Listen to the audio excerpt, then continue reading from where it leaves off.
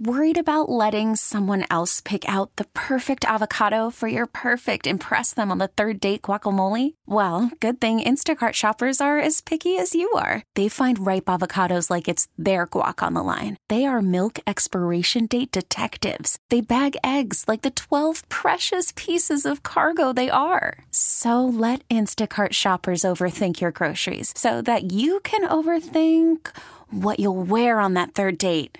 Download the Instacart app to get free delivery on your first 3 orders while supplies last. Minimum $10 per order. Additional terms apply. Baseball is back, and so is MLB.tv. Watch every out-of-market regular season game on your favorite streaming devices. Anywhere, anytime, all season long. Follow the action live or on demand. Track 4 games at once with multi-view mode and catch up with in-game highlights. Plus, original programs, minor league broadcasts, and local pre- and post-game shows. Go to MLB.tv to start your free trial today. Blackout and other restrictions apply. Major League Baseball trademarks used with permission. Oh, I love it, Mike Sealski. I love it. We are, let me do the math, 30 hours and 25 minutes away from kickoff of the Eagles' 2023 season in New England. Can you palpably feel the excitement? I can, Glenn. It is the best week of the year next to the week between Christmas and New Year's. This might as well be Diet Christmas week. Not only do we get the start of football, the kids go back to school. It's just great. My only regret is that it is so freaking hot that it didn't feel like fall this week. I know. Well, it's going to cool down. The rain last night apparently took away a lot of that. But, I love the theme music. I love all the stuff that accompanies the start of the football season and all the excitement. We got that game Thursday night. We'll talk about that one later as Andy Reid's defending champion Chiefs lose it. But let us open with this, and a lot of this relates to a fine column you have in the Inquirer today, or you can find it on Inquirer.com, which is the Eagles are poised on the precipice of greatness. They have stability in the front office. They got a smart young head coach. They got a terrific roster from top to bottom, including, I don't think anybody can argue, the best quarterback in the NFC, best young quarterback. So you today kind of wrote about how, as they open tomorrow against the Patriots, an elite franchise over the last 20 years, maybe it's time to change the perception of who's elite and who's not. I just want to hand it off to you. I don't want to read your whole column. Well, give it to you. Look at it this way, Glenn. If I told you heading into tomorrow's game that the Eagles were going to play a team that over the last 3 years was 25-25, that hadn't won a playoff game in 4 years, that had a thoroughly mediocre quarterback, and that was projected by most people to finish probably second or third in its division, you'd say, oh, okay, well, the Eagles are going to roll all over that team. I would take my big indelible magic marker and put W. Exactly. But that team is the Patriots, and that team is the team that for 20 years, as you said, was basically America's team. It was the most respected team. It was the most hated team. It was the most attention-focused team. It had the best coach in Bill Belichick. It had the best quarterback in Tom Brady. And now I think you could make a case, a really strong case, that those roles have flipped, that the Eagles are closer to being that kind of team than not only the Patriots are, but that just about any other team in the league is. I mean, Kansas City, you've got an argument. Kansas City's got the best quarterback in Patrick Mahomes. Yep. They have, and I know a lot of people in Philadelphia probably don't want to hear this, they have the best coach in the league in Andy Reid. He's first ballot. Nobody will argue anymore that he's a first ballot Hall of Fame coach. Okay. I mean, I'm always cognizant of like the residue of 14 years of and Andy. there is that animosity from some people, but even if it's just begrudgingly, there is nobody in this town who will argue against Andy Reid being one of the 10 best coaches in the history of the NFL. He absolutely is. Sure. And more than just the quality of the Bad Eagles. commercials, though. Not great. Sorry. But that's okay. Not great. He's just not. But more than just the quality of the Eagles team, it's that Jalen Hurts, as you said, is an ascending star. He's got endorsements by Nike and Hulu. Jason Kelsey is one of the people now affiliated with the NFL who the public knows and likes. He's a podcaster. He's got a movie documentary coming out on Amazon This week, Tuesday, as a matter of fact. And by the way, just to throw this in, he's a center. Yeah, He's exactly. an offense. It's like the least glamorous position you could play. Right. The Eagles are this feast of personalities and stories and quality football. And the Patriots used to be that, and now they're unsalted butter on white bread. And it's just funny how that flips. Yeah. And to kind of bring it back to what I'm sure we're going to spend a lot of time talking about today, if it weren't for the presence and reputation of Bill Belichick, I think most people would look at tomorrow's game and go, oh, okay, we're playing a nothing franchise who the Eagles should roll over. I think that is exactly correct. I think I've listened all week, and I'm not just talking about callers, but hosts and other people that I hear whose opinions I respect a lot are nervous about this game, in part because it's the opener, in part because you're going on the road. It's the Patriots, Tom Brady retirement day, et cetera, et cetera, et cetera, as you say, Belichick. And you and I will give our picks later, but maybe a little bit of a spoiler. Like, yeah, there are a lot of games on the schedule this year that I look at and say, ooh, that's a tough one to walk into.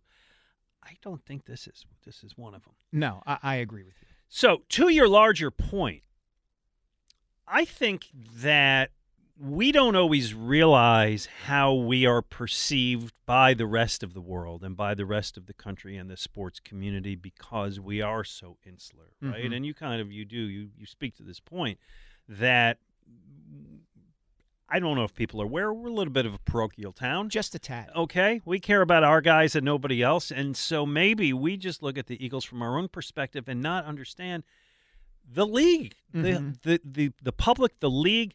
Certainly the TV schedulers view the Eagles this year as the elite team. Maybe the Eagles, Kansas City. I know Dallas is always kind of in there as like the team that's the national story. Do we like that? I think we love that in a way Philadelphia can only love it, which is to say this. I don't know if you'd call it a pet peeve of mine, but I'm always sort of annoyed a little bit whenever a Philadelphia athlete or team is featured in some kind of national media story or magazine cover, and people around here go, wow, isn't this great? Like it feels a little bit to me of small townishness, that parochialism that you're talking about. Yeah. It's Sally Field at the Oscars. Oh gosh, I was about to say they like us. They was... like us. And I think that people ought to take a step back sometimes and understand, as you just said, a Philadelphia athlete's or team's place in kind of the stratosphere of their sport. The Eagles are an elite franchise. And people should take a step back and understand that based on the quality of the other franchises in the league. We can rip Howie Roseman all we want, and believe me, I've ripped him. Mm-hmm. We can rip Jeffrey Lurie all we want, and believe me, I've ripped him. But when you hold those guys up to what's going on with the Jets or the Jacksonville Jaguars or Washington or any number of franchises around the NFL, you really get a better sense of where the Eagles stack up. And in that sense, Philadelphia's doing pretty well. Yeah. Very well said and very good column. And I think that we are on the precipice of what's going to be another terrific season. You never know how it's going to turn out. Injuries can ruin everything. There is always a surprise team every year, and there's always on the way up, and then there's always the disappointing team on the way down, and it's the reason sports is so great because you don't know. You can't plot it out. Things are going to surprise you. So with no guarantees, I will say I think that the Eagles are going to be terrific this year, probably as good as last year. Again, asterisk, depends on health, et cetera, but I think this team can be really good. I don't think they're going to win as many games as last year. 14-3 is an unbelievable record. It's a tough schedule. Mm-hmm. That whole part from late October into December, I forget. There's like 6 weeks in a row where they just play what looked to be powerhouse after powerhouse. They're not going to win all those games. We're probably going to doubt them at some point. Oh my God, they lost 2 in a row. Mm-hmm. Season's over. But this is what I think. I think this year they're going to go 11-6, maybe 12-5. But if I had to pick a number, I'd say 11-6, and still get back to the Super Bowl, and still be that good. Because I don't think anybody in their conference is better. Dallas is going to be good. Yes, they're going to be good. We're going to talk to Ray Didinger in the 11 o'clock hour. One of the things that's interesting about Dallas is their starting lineup's pretty impressive. They got no depth whatsoever, and I think they got a dunderhead as a coach. So I'm not believing in Dallas. San Francisco, I know, is kind of a hot team for people to pick. I'm not buying it. I am not buying it, and I know their quarterback got hot last year until he got hit in the arm by Hassan Reddick. Not buying him. I agree with most of what you just said. I think the Eagles are every bit as good as they were last year. I think their record will not be as good as it was for all the reasons you cited. It's very difficult to go 14-3. Their schedule is more difficult. All the things you said. I'm higher on San Francisco, I think, than you are.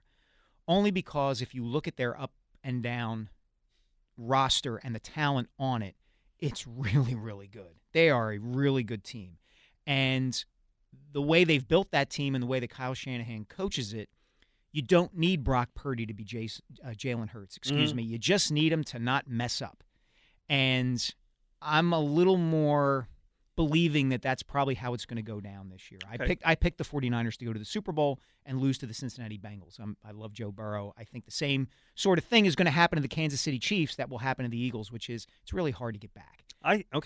So I think the Eagles should get back. Again, yeah. I think predictions in September are almost a waste of time They because are. Tell me who's going to be healthy at the end of the year. We always have 2 or 3 teams that look to be great, and it's like, oh, my God, they lost their quarterback. They lost half their offensive line. They're not going to do it. So as we're doing this, I'll say predictions are a waste of time. You know what, though, Glenn? As someone who traffics in content and what can I write about this week, the Eagles have nobody on their injury list. I know. There were half a dozen storylines that go into any NFL game, week 1 to week 17, about who's available to play. But there was none of that this week because everybody is healthy for the Eagles. Yeah, we got our 11:45 Cooper Doctor feature. It's like, one guy's got the flu. Yeah, right. What do we know? Doc, Jalen Hurts has a stuffed nose. What do you prescribe? One of the things that you and I are going to do today, and we certainly invite people to join us at 215-592-9494, is go over a lot of specific questions I'll pose to you. Who's the guy in the starting lineup you think is going to make a big step up? What's the position that you're most worried about? And all nature of things. We'll go through that through the day. And, again, we would love you to be part of that. Dennis in Springfield is calling in, and I think Dennis does not agree with our initial supposition. Hello, Dennis. Good morning. Yeah, good morning, gang. Well, I'm the guy you're talking about. I know this team is elite. I know the franchise is elite. I know how stacked they are. And I've been waiting for a team like this my entire watching Eagle career, and it's been a long time. Mm-hmm. And I'm home a lot. I'm retired, so I'm home a lot. And I don't watch all these shows morning, noon, and night, but I watch them enough. And they're an afterthought. They are an absolute afterthought when it comes to all these shows. The schedule, to me, is an insult. I don't know. Well, hold on. Let's take it one at a time here. Okay. When you say they're an afterthought, that would suggest that these analysts that you're watching and talking head shows and all that are pumping up other teams. Who are they pumping up? Well, they're pumping up the Jets. They're pumping up the Cowboys. They're pumping up the Steelers. They're pumping up the Lions. I mean, and not the Eagles. Okay. Well, right. Their Eagle talk is like, and another team. Okay. You know what I'm saying? See, here's what I think, and it kind of relates to what Mike said, which is this. The Eagles are now expected to be that good. So those teams you're talking about, the Lions, the Jets, the Steelers, were not particularly good last year, so it is the, hey, what's new that we can talk about? Whereas the Eagles, it's like they're expected to be good. Does that work for you, Mike? It absolutely works for me. There's an element of mystery to those other teams that is not there with the Eagles. Everybody saw what that team did last season. Everybody knows who Jalen Hurts is now. Aaron Rodgers hasn't played it down for the Jets that matters. Right. It's an intriguing story. One of the best quarterbacks in the history of the league goes to New York for a team that hasn't won in 50 years. Right. The Lions are supposed to be good, but the Lions are never good. Right. So that's interesting. Are they really going to shake off these years of ineptitude and terribleness? Those are good narratives to talk about, Dennis, whereas saying, oh, the Eagles are going to be awesome again is not something that moves the needle on sports talk shows. And I'll buy that a little bit, but I also don't. I mean, the Niners. I mean, they're another team that gets a lot of play. It just, I don't know. All right. Well, listen, I don't agree with your supposition, but I will say this: we know they're going to be good, right? Right. All right, then we're good. Yeah. We're good. And again, the Niners have an interesting situation at quarterback, not only because they have Brock Purdy, who was the last guy taken in the draft, but because they traded up to take a guy with the number 3 overall pick and just cast him aside. So those sorts of dynamics feed the reasons that a sports discussion show on Fox or ESPN is going to deal with those teams in a way that they're not going to deal with the Eagles. As Glenn said, people expect the Eagles to be good. There's nothing really interesting beyond that to say. Yeah, but it's so funny. We're so used to we get no respect that when we do get respect, and I think now we, the town, the team, they do get respect. I think that's we're not getting enough. Seeing it. Well, we're being taken. I'm not we. Yeah. They are being taken for granted as a team that's going to be really good. All right, first question of the day for you. Okay, tell me somebody. Really, no, we haven't talked about during this offseason who you think is going to have a very productive year. Okay. And don't steal my guy. All right, I hope I didn't because we did not consult on this We before did not. we started the show. My guy is a defensive tackle, and my guy is Milton Williams. Wow, okay. For this reason, nothing against Fletcher Cox, who had a terrific season last year, but at some point, there's got to be a bit of a transition from Fletch and BG as mainstays along the defensive line to younger players. And, yeah, Jordan Davis is going to be part of that. Yeah, Jalen Carter is going to be part of that. But Milton Williams has been pretty productive and pretty solid whenever he's gotten a chance to play. And I do think that this year you're probably going to see him work into the rotation more often as Fletch just gets a little bit older and needs a few more plays off, and who knows how much longer he's going to be at this. We've been saying this about him, about Brandon Graham, to a degree about Jason Kelsey. I think Milton Williams is going to open some people's eyes this year. I think that's a fine answer. I think that's the second best answer we're going to have right now. Okay. It's Dallas Goedert, who we never talk about and kind of take for granted. And because there's so many great offensive weapons, there are 2 terrific receivers on this team and the best quarterback in the NFC, and they made all these changes with the running backs, so we're intrigued with that. It's like, oh, yeah, the tight end. You know what? He missed 5 games last year for injury. Had he not, he probably would have had 1,000 yards as well. He's in a conference that's got some other really good tight ends. Oh, yeah. Kittle, Hawkinson, so maybe he doesn't get enough attention. I think Dallas Goedert is if healthy, primed to join those other Eagle receivers as having a terrific season. Actually, somebody's calling about Goddard. Well, we'll get him on in a second. There you go. The only reason, Glenn, honestly, I didn't mention him is because every time Nick Sirianni speaks about the nexus of the Eagles' offense and what they're trying to do, he always says, we're trying to get the ball to A.J. Brown, Devontae Smith, and Dallas Goedert. Yeah. He always mentions Goddard in that threesome. He may, but I think we kind of sleep on it a little bit, and I think Goddard's going to have a big year. So Nikki apparently is calling about Dallas Goedert. Nikki, I hope I didn't use up all your material there. No, Glenn, long time. I haven't talked to you in years, buddy. Nice to hear from you.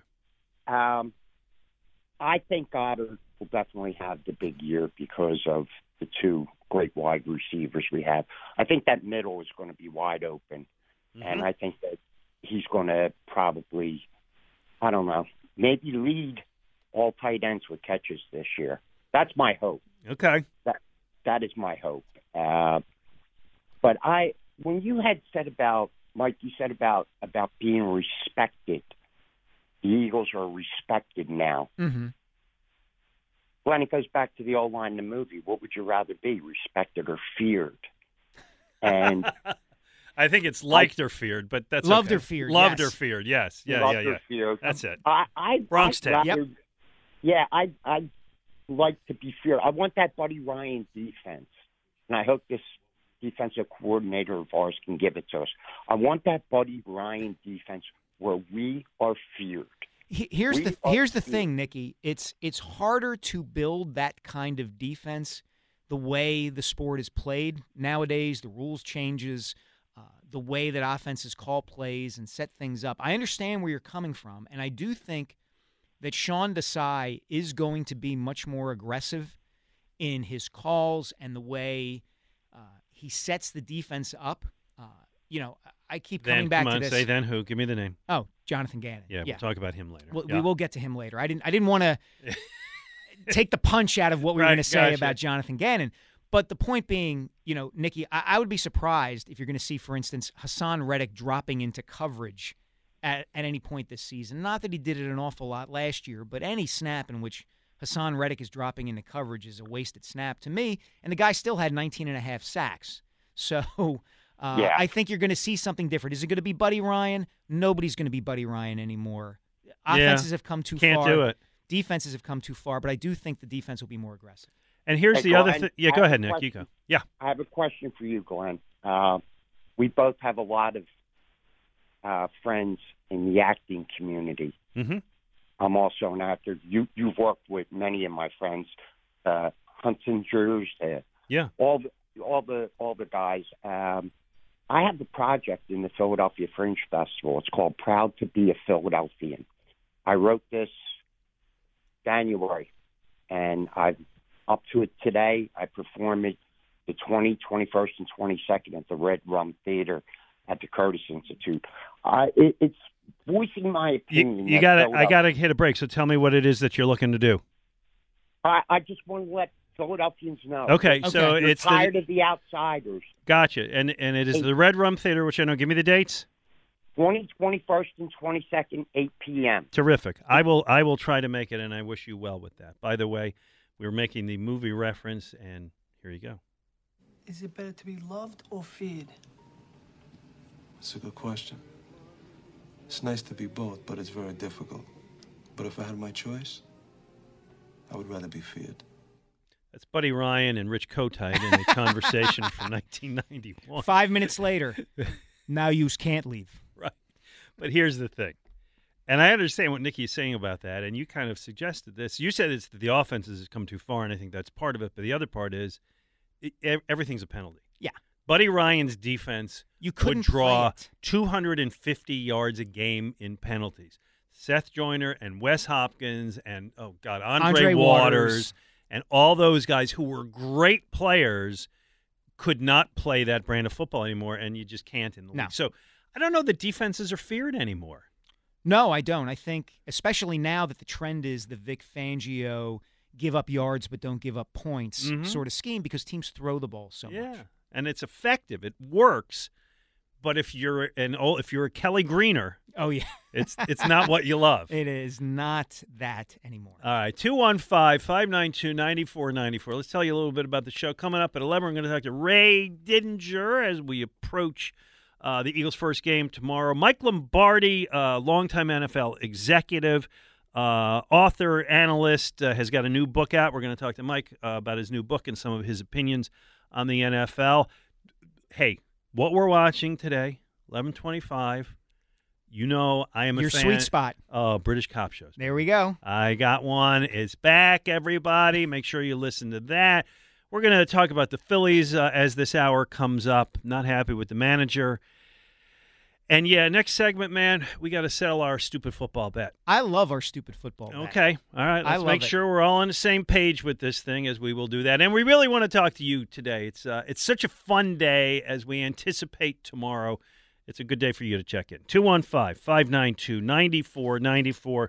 With Mike Sealski, I'm Glenn Mack now on 94 WIP. Worried about letting someone else pick out the perfect avocado for your perfect impress them on the third date guacamole? Well, good thing Instacart shoppers are as picky as you are. They find ripe avocados like it's their guac on the line. They are milk expiration date detectives. They bag eggs like the 12 precious pieces of cargo they are. So let Instacart shoppers overthink your groceries so that you can overthink what you'll wear on that third date. Download the Instacart app to get free delivery on your first 3 orders while supplies last. Minimum $10 per order. Additional terms apply. We get it. Attention spans just aren't what they used to be. Heads in social media and eyes on Netflix. But what do people do with their ears? Well, for one, they're listening to audio. Americans spend 4.4 hours with audio every day. Oh, and you want the proof? Well, you just sat through this ad that's now approaching 30 seconds. What could you say to a potential customer in 30 seconds? Let Odyssey put together a media plan tailor-made for your unique marketing needs. Advertise with Odyssey. Visit ads.odyssey.com.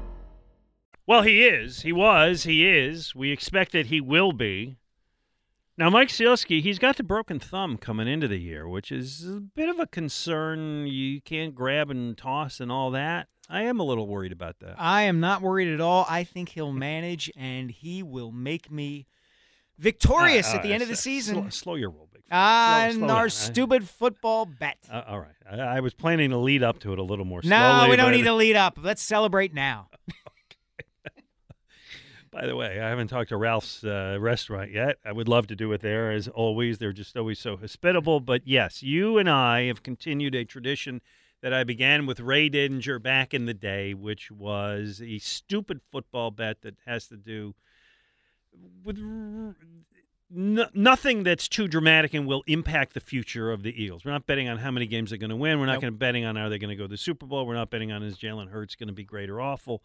Not sure what that bet would be, but it's always a fun kind of superfluous bet, and we put it out on social media and got a ton of great ideas. We did. We got a ton of great ideas. We got a ton of not so great ideas. Yeah, I got an email from somebody who wanted the stupid football bet to be, I think it was something along the lines of how many times Jalen Hurts ran out of bounds versus how many times he threw the ball away. It was like, oh my gosh, that's not fun. There are certain things with these stupid football bet that have to be part of it.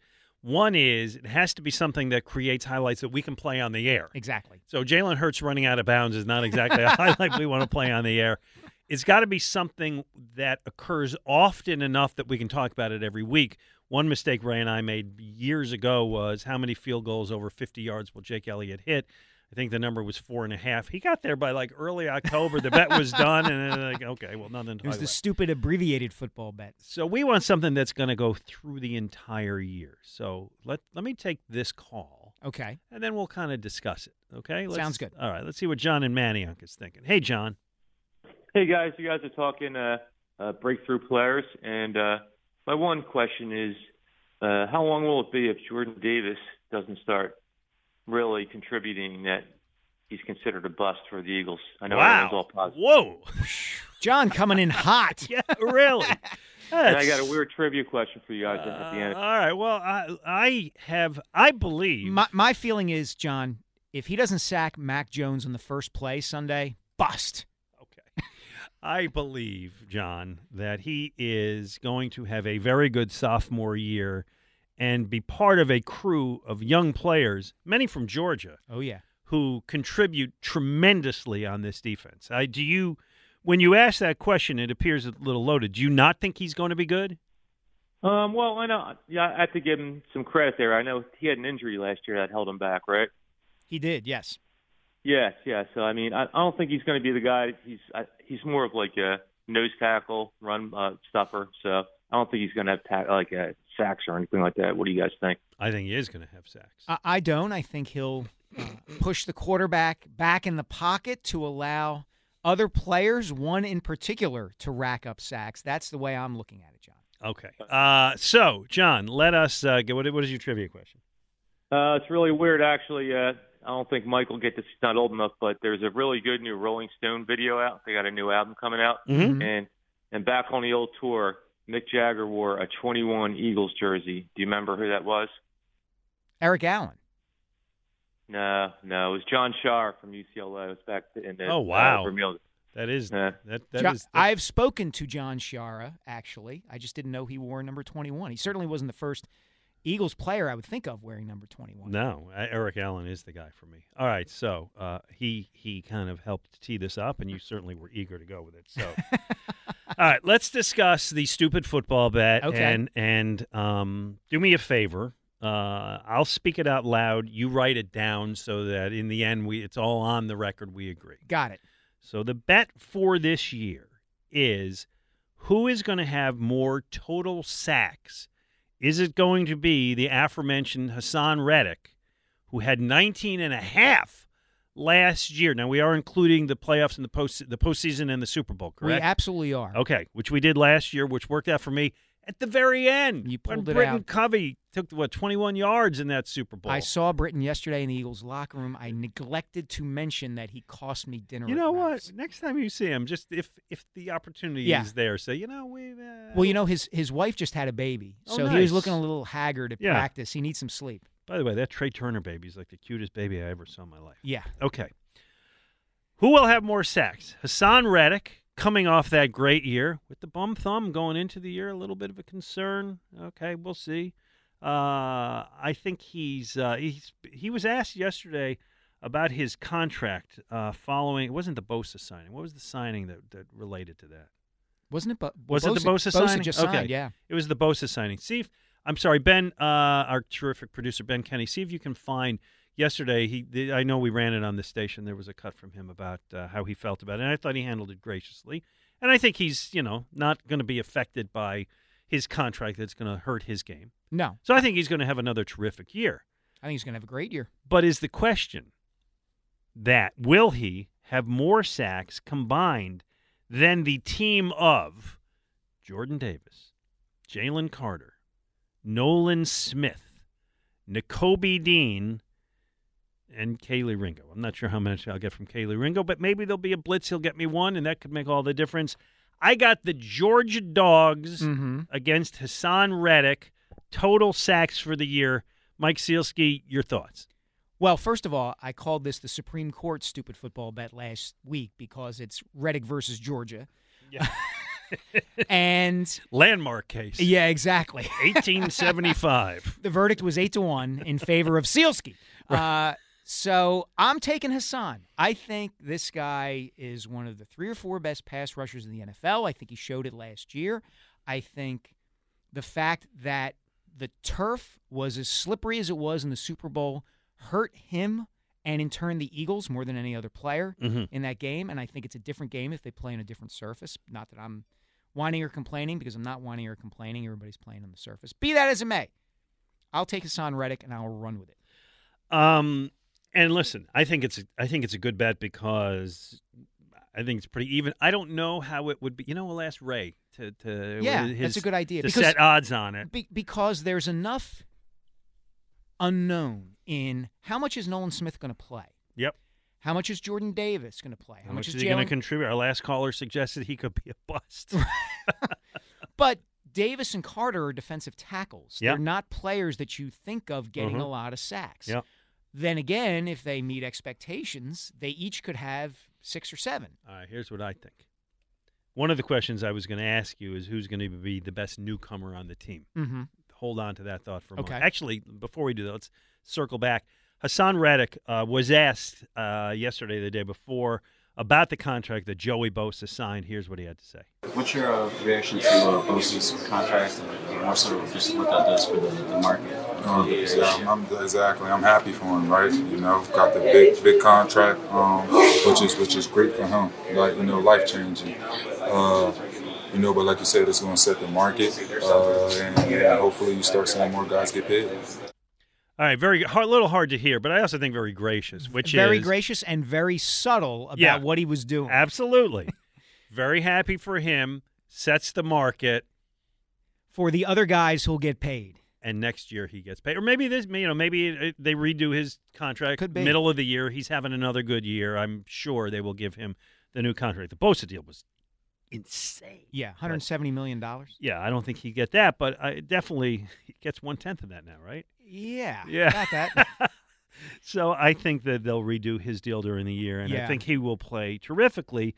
But Jalen Carter, I think, is going to come in as a rookie and have, from defensive tackle, 7.5 sacks. Wow. Oh, I do. I think he's going to be the defensive rookie of the year. I think he's going to be the guy who people go back and look at this draft in 5 years and go, boy, the Eagles got to steal it.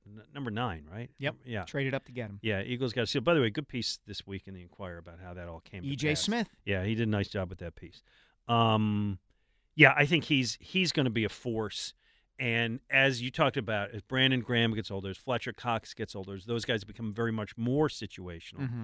And they were to a degree last year. I think Cox was playing 17 plays a game. Yep. I think this year he'll play like 11, 12 plays a game. And this kid is going to be terrific. So I'm putting him down for 7.5. Okay. I'm putting Jordan Davis down for 4 or 5. I'll go 4.5 for Jordan Davis. Okay. I think it's going to happen is the defensive ends are going to get to the quarterback who's going to step forward, and guess who's going to be standing there? My tree trunk of a guy. he's going to get those beneficiary sacks where the quarterback runs into his arms. I think the opposite. I think if Davis plays the way that the Eagles drafted him to play, he will push the pocket back, leading to more sacks on the outside by Hassan Reddick. Okay. Well, that could happen too. I'm also counting on Kyle Shanahan coaching every game against the Eagles and trying to block Hassan Reddick with a tight end. Oh, my gosh. I watched that. Yeah, well, we just played that. That was unbelievable. Yeah. Okay, so that already has me at 12. Okay. I think I'm going to get like 2.5 from Nolan Smith. As a rookie, I don't think he's going to play a ton. I hope he does. I mean, he's a pass rusher. Yeah. But I'll be conservative. So that's 14.5. I think I'll get 2.5 from Nakobe Dean. I don't think you'll get 2.5 from Nakobe Dean. I also don't think you're going to get 4 or 5 from Jordan Davis. That's where I'm making my money. All right. Okay. That's it. And I'm going to take a half from Kyler Ringo, which puts me at 17.5. And as great of a season as Hassan Reddick had last year, if I set the over-under at him at 17.5, I go a little bit under. Boom. Dinner on, Mike. The bet is you, me, and our regular producer. Now, right now it's Ben Kenny. Ben, this is incentive for you to stay with our show. Because what has happened a few times is we'll have a producer like September. He's our guy. And then he leaves us, right? Kyle Quinn was our producer, and then so Kyle ain't getting any dinner. Ben, I don't know your future, but dinner could be in it. Yeah, it's a consideration. There you go. Have you been to Ralph's before, Ben? I've not. No. Oh, wow. Well, a newbie. Wait, and you did grow up here, right? Yeah. Oh, son. I mean, I've heard a lot about it, clearly. Yeah, well, it's only been around for 120 years, so, It's only there you go. The oldest family-owned Italian restaurant in America. One question I have with the bet. Yeah. Okay. Does it, in your honor, I would like to address something that the defendant, Mr. Sealski, said. Okay. Does the bet need insurance if Hassan Reddick gets hurt? I'll tell you what. I'll make you a deal. If Hassan Reddick gets hurt, you could. That's a good point. Yeah. You can choose any one other guy because Yeah, I actually think that he's not going to lead the team in sacks this year. Oh, who's your bet to lead the team in sacks? The other guy. The other defense. Okay. Josh Sweat. I think Josh Sweat's going to lead the team in sacks. Yeah. That could possibly happen, Yeah. but I will. Which doesn't mean Reddick's going to have a bad year. Here's my thinking. Hassan Reddick is already highly motivated, as we have discussed, given the contract to Nick Bosa and Hassan's feelings that he deserves more money. And now that he knows that a dinner at Ralph's is riding on his production. Bring him if he wants. I think he will surpass the total of the. By the way, and the insurance has to be this: you get that insurance unless I lose one of my two big guys. So you really have to write this out. Okay. Okay. All right. So if I lose Jordan Davis or Jalen Carter, you don't get insurance. Got it. Okay. I'm writing this down now. Right. That's a true eye for an eye situation. Yeah, it's got to be. It's got to be. No, you All right, have but to that's do good. that. I Yes. get it. I mean, if God forbid Hassan Reddick goes out in week 3, it's horrible for him and the Eagles, but I don't want it to ruin our bet. Well, thank you for suggesting Josh Sweat. So now I know if Reddick gets hurt, who I'm going with. Yeah. Okay. 215-592-9494. Hey, it's that time of year again to consider replacing your old drafting windows and doors before another long, cold winter season rolls in, and the great people at Guided Door and Window will help make your window and door replacement more affordable with their buy one, get one half off sale. For every door or window you buy, you get a second one at 50% off, and you can mix and match these savings to suit your own needs. Buy an entry door, get half off a storm door. Buy a patio door, you get 50% off a window. If you need to replace all the windows and doors in your house, well, you save 50% on half your project. The more you need, the more you save. Plus, Guida is making it easier for you to afford your project with no money down and interest-free financing for up to 18 months. Act now. Offers are limited time only. Restrictions apply. For full details, call Guida today. Schedule a free, no-obligation in-home estimate at 1-877-GO-GUIDA or visit them at GoGuida.com. Let's go, G-U-I-D. I agree with whatever Larry Anderson was about to say there. I don't even know what it was. With his but deep I guarantee sigh you I agree of exasperation. I share the opinion. And the Phillies lose yesterday to the Marlins in a game that they were winning 2-0, and listen, they should have scored more than 2 runs, and so that's in large part on the offense. Nick Castellanos saw 2 pitches and made 4 outs in his first 2 at-bats. Yeah. Hard to do. The one where he came up with, I guess it was the bases loaded after the previous batter had walked. Yes, there is something to be said in certain situations. I know you're looking for a pitch to hit. I know you're anticipating that the guy's going to throw you a cookie. And I know it's kind of old-fashioned to think so, but, man, maybe take another pitch or two. Yeah, that was not good, and the offense was not good, and I know that's very important. But, Mike Sealski, I imagine, like me, you were screaming at the manager through your television, or maybe you were at the game last night. I was not at the game. Okay. As after 5 innings, he pulls Christopher Sanchez, who had allowed just 4 hits and thrown only 82 pitches and giving up no runs. Hello. Yeah, not thrilled with this. And, I put this out on social media, Glenn, about how I don't understand why Rob Thompson would pull Christopher Sanchez after only 5 innings. I do understand why he's doing it, in that I know why he's doing it. They don't want to push him. He's already pitched more innings and thrown more pitches this season than he ever has before. I get that. They are looking at this from a macro perspective, and they're saying, we want to not push this guy too far. Here's the issue I have with that. They have no issue, it seems to me, about pushing their bullpen too far. Mm-hmm. And that, to me, is going to be a much thornier problem to solve down the stretch and in the playoffs. You have multiple relievers who are approaching their career highs for appearances and pitches thrown. Yep. It's Craig Kimbrell. It's Matt Strahm. Mm-hmm. It's Gregory Soto. Who didn't look very good last night. No, he didn't. It's a bunch of guys who you're relying on over and over and over again. And when a guy like Sanchez throws 5 shutout innings and you pull him, you lose an opportunity to give your bullpen that's already taxed one more inning off. Those sorts of things matter. It's one thing if Christopher Sanchez has given up 4 runs in 5 innings. It's another thing when he's throwing a shutout. You don't need to pull him that early. And if you tire him out, okay, that's not as bad as tiring out your entire bullpen. Well, and he's pitching well. These are games you got to win now. Right. I mean, Miami's a good team. You really don't want to lose this series, and you still have 2 to play tonight. Aaron Nola on the mound against Johnny Cueto. Hopefully, the good Nola. When he was asked after the game what he had left in the tank, Sanchez said, "Muchismo," which is a combination of mucho and machismo. Yeah, I think that's a quality Antonio Banderas has. Yeah, it's great. So, yeah, it was a disappointing one, and they should not have lost that game.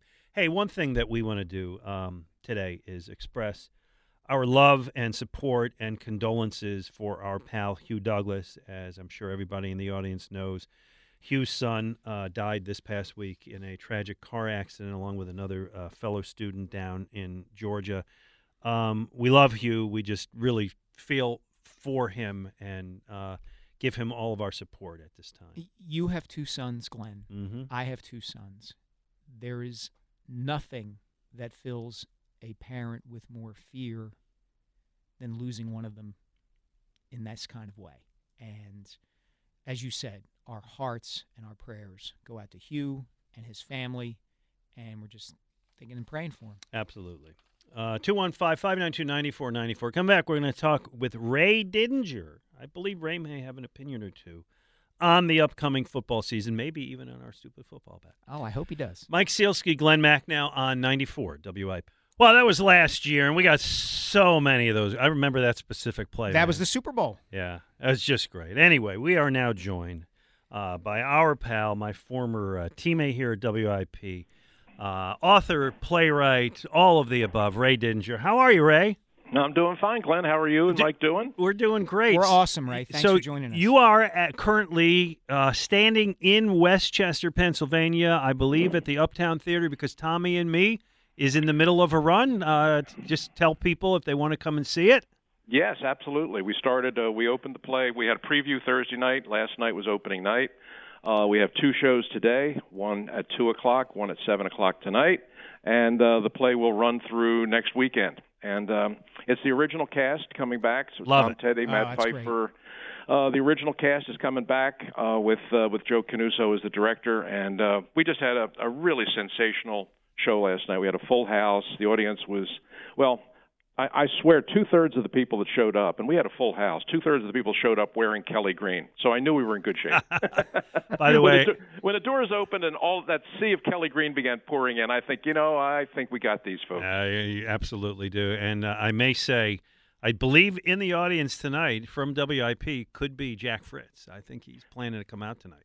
Oh, good. Well, Jack had told me he was planning to try and make it out, so good. I will welcome him. And tonight, when we do the Q&A after the play, two of Tommy McDonald's children will be here, Tommy Jr. and Patricia, the youngest daughter, to answer questions and talk about their dad. So that's going to be a nice little bonus. So yeah, come on out. And by the way, they arranged for me to do a book signing here in the lobby from 12:30 to 1:30 before the matinee. So if you want to come out and buy a book and see the show, come right out. So, Ray, with all of the attention that you are paying to the play and the book signing and all of these events, I suspect you haven't had any time to look at the Eagles-Patriots matchup and really dive in any depth. Am I right? Oh, on the contrary. I've spent a lot of time this week preparing for this game because I think it is a fascinating. I think it's a fascinating opening week matchup, and I think it's also a very dangerous one for the Eagles because I've had way too many people tell me this week, "Oh, this is going to be easy." This is an easy win. And they're already penciling in Eagles 7-0, 8-0. Yeah, the second half of the schedule's tough, but the first half of the schedule's going to be easy, and yeah, we'll roll over New England. And my response to that is no.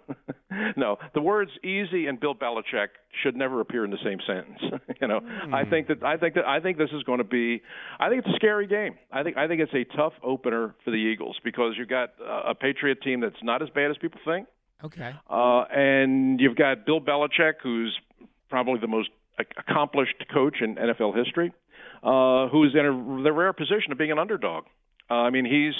There are a lot of people that are saying, if they miss the playoffs again this year, he's going to be gone. And he's heard the whispers. He's heard what people are saying. He's heard people say, he's an average coach since Brady left.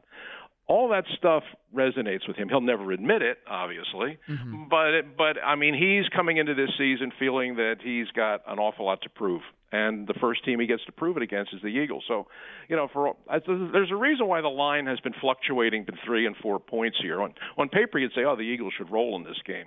But I think people recognize that the Patriots are not as bad as a lot of people think, and that the head coach is coming into this season feeling like he's got a point to prove. All right, so if that's the case, Ray, what are the matchups on the field that favor the Patriots? I think one of the big things that's going to be different about them this year, and nobody's talking about it, is the return of Bill O'Brien. When you watch that team last year, and I have no idea what Belichick was thinking when he turned the offense over to Matt Patricia and Joe Judge. That to me was that was Juan Castillo as a defensive coordinator 2.0. I couldn't understand it. And when you watch them play from week to week, there's absolutely no coherence and no rhythm to the offense, which took Mac Jones from having had a pretty good first year to having a miserable second year. So they went out and they brought Bill O'Brien back, and I think Bill O'Brien is going to change this offense dramatically. And the one thing about O'Brien, and this has been true throughout his coaching career, he's a relatively simple coach in the sense that he doesn't ask his people to do a whole heck of a lot. His offense, as far as it applies to the quarterback, is built around high percentage passes. He doesn't take a lot of chances. He doesn't try to be tremendously creative. He doesn't do a lot of razzle-dazzle kinds of things. He's a real meat and potatoes, high percentage type of play caller. And that's exactly the kind of quarterback that Mac Jones is. So, I think his coming in is going to make this a far better offensive team than it was a year ago. And defensively, they were already pretty good. They had 54 sacks last year. They had 30 takeaways. So that defense is intact, and that's Belichick's pride and joy, obviously. But I think their offense and the quarterback are going to be much better than they were a year ago. All right, I'm going to switch topics. First of all, I'm going to tell you that I'm looking to disagree with you on that and think the Eagles are going to win fairly easily tomorrow, but we'll get to that later. Okay. I want to talk about, actually, all this is going to lead into the stupid bet that Mike and I just made the last hour, continuing the fine tradition of you and I making many, many stupid bets over the years and buying each other and our producers dinner. And just to think, it all started with Thomas DePay. It all started with how many carries will Thomas You couldn't DePay think get? of his name last week. I drew a blank on his name last week, but we do agree, Ray, that Andy Reid froze him out at the end of the year so that you could win the bet. Well, he never denied it. Let's put it I know way. that. Yeah, okay. Anyway, so this year we have made a bet on essentially the defensive line and sacks. Before we get to the specifics, I think Jalen Carter is going to be a stunning new addition to the defense. Defensive Rookie of the Year, all that, productive, and so on. I know we talked about it when he was drafted. You really don't get to see anybody in the preseason. What do you think this kid's going to do as a rookie? I think he's going to be really good. I think he's going to be really good right away. When I was doing my pre-draft evaluation and putting the board together with grades and all that stuff, irregardless of position or whatever, just rating the players on their ability and their potential as NFL players, I had Jalen Carter as my number one. I had him ahead of everybody else, all the quarterbacks, everything. I thought he was the best player in this draft. And so for a team coming off a Super Bowl appearance to have a shot at getting him at number 9, that's pretty amazing. And the Eagles got a little lucky that he fell to where he did, and they got a chance to bring him in. And I think he's going to be really good right away. I mean, you said Defensive Rookie of the Year. I just did an interview with Seth Joyner. I was on the Seth Joyner show this week, and we were talking about it. And Seth just flat out predicted the same thing. He said he will be. He will be Defensive Rookie of the Year. You saw very little of him in the preseason, unless you were at practices and stuff. But all you really had to do was talk to the other guys on the team, the veterans, the offensive linemen who had to go against him in practice. They know this guy is something really special. And if he can stay healthy, I think he's going to be an immediate impact player. All right, so there's two different kinds of impact, though, Ray, when we're talking about a defensive tackle. More than two, actually. You could be effective against the run, which, as we know in today's day and age, isn't necessarily as important as it once was, given how much teams throw the ball. There's also a defensive tackle who pushes the pocket, and there's a defensive tackle who actually gets sacks. And my feeling is Jalen Carter can be a very effective player and an excellent defensive tackle right away, pushing the pocket, allowing someone like, say, Hassan Reddick to continue to be a dominant force, collecting sacks on the outside. Your thoughts, Raymond? Well, I think that's true. I think that the combination of Carter and Davis on the inside is going to do exactly what you said. I think they will be pocket collapsers, and they'll get some sacks, but they'll also create some opportunities for the guys off the edge. That's the way defenses are meant to work. But I think if you just followed them through their college career, which I did, I've talked about that Georgia defense a lot. I thought it was the best college defense I ever saw. So I watched them closely over the last couple of years, and the Davis Carter tandem work very well together because they're different kinds of players. Davis is a huge guy people characterize him as purely a run stuffer. He's much more athletic and better than that, but largely that's what he's asked to do. But Carter is a guy that has just great takeoff and an ability, if you put him at a 3 technique, to split the line and get penetration. He's going to, Davis is going to control the line of scrimmage, and Carter is going to play on the other side of the line of scrimmage. That's the way they played in college. That's the way they're going to try to play here, and I think you're going to get that. Davis will probably pick you up a couple of sacks just because the quarterback is going to fall in his lap sometimes. Mm-hmm. But I think I heard Glenn say set a figure of 7.5 sacks for Carter this year, which seems like a lot when you're talking about a rookie, but I think that's totally achievable. Hello. All right. So, Ray, if you heard that, you probably heard the bet that we made. 5 for 1 is this bet, Ray. We're calling it the Von Hayes bet. There you go. Yeah. Okay. That's what I've sent that in an email to Glenn. I said, you ought to just call this the Von Hayes, the 5 for 1. So here we go. Mike has Hassan Reddick all by himself. By the way, he has insurance. If he gets hurt early in the season, he gets to pick the next guy he wants to pick, which, only seems fair. That's fair. I've got those 5 Georgia Bulldogs, Jalen Carter, Jordan Davis, Nolan Smith, Keely Ringo, and Nakobe Dean. So, sacks starting with tomorrow, going through, we hope, the Super Bowl. Ray, set the odds. I think it's a great bet. I think it's very creative. It's all positive. You know, there's nothing here that's a negative, an Eagles net negative. You know, it's just you're just win-win. You're just counting up positive plays for your team. So that makes it a good bet. I also think the way that's set up, I think it's a bet that's going to play out for the whole season. It's not going to be like, and I heard you mention our place kicker bet way back when, the 50-yard field goals, which, by the way, you said it was Jake Elliott. It was actually Cody Parkey. Oh, it was Cody Parkey. It was that long ago. Yeah, it was Cody Parkey. Yeah, the bet was over before Halloween. But I think he wasn't double doinking anything back then. No, he was hitting them all. Yeah, he was hitting everything he looked at. He hadn't been the same since, actually. But yeah, I think this is a bet that's going to play out for the whole season. I think it's going to be close all the way. If I had to pick it, I would probably take. Well, I guess I'm a little partial because I love that Georgia team. I would probably take the 5 Bulldogs because I think that 7.5 is very achievable for Carter. I think Nolan Smith's going to play more than people realize. I think he has a chance to be a really impactful young player. I mean, he really is so much like Hassan Reddick that it's almost scary when you watch him on tape. It's like you're watching a split screen with the same guy on both sides of it. I mean, he's got exactly that same kind of burst, exactly that same kind of ability to get the corner, and he can hunt down a quarterback. So I think he's going to play. I think he's going to get you 4 or 5 anyway. You know, Jordan Davis will get you a couple. And I'm thinking that Desai is going to blitz a little bit more than Jonathan Gannon did, and Nakobe Dean is very good at that. I mean, I'm not saying that he's going to blitz a ton, but you get the right setup, you get the right gap, and he can hit it. He can get you a sack or two.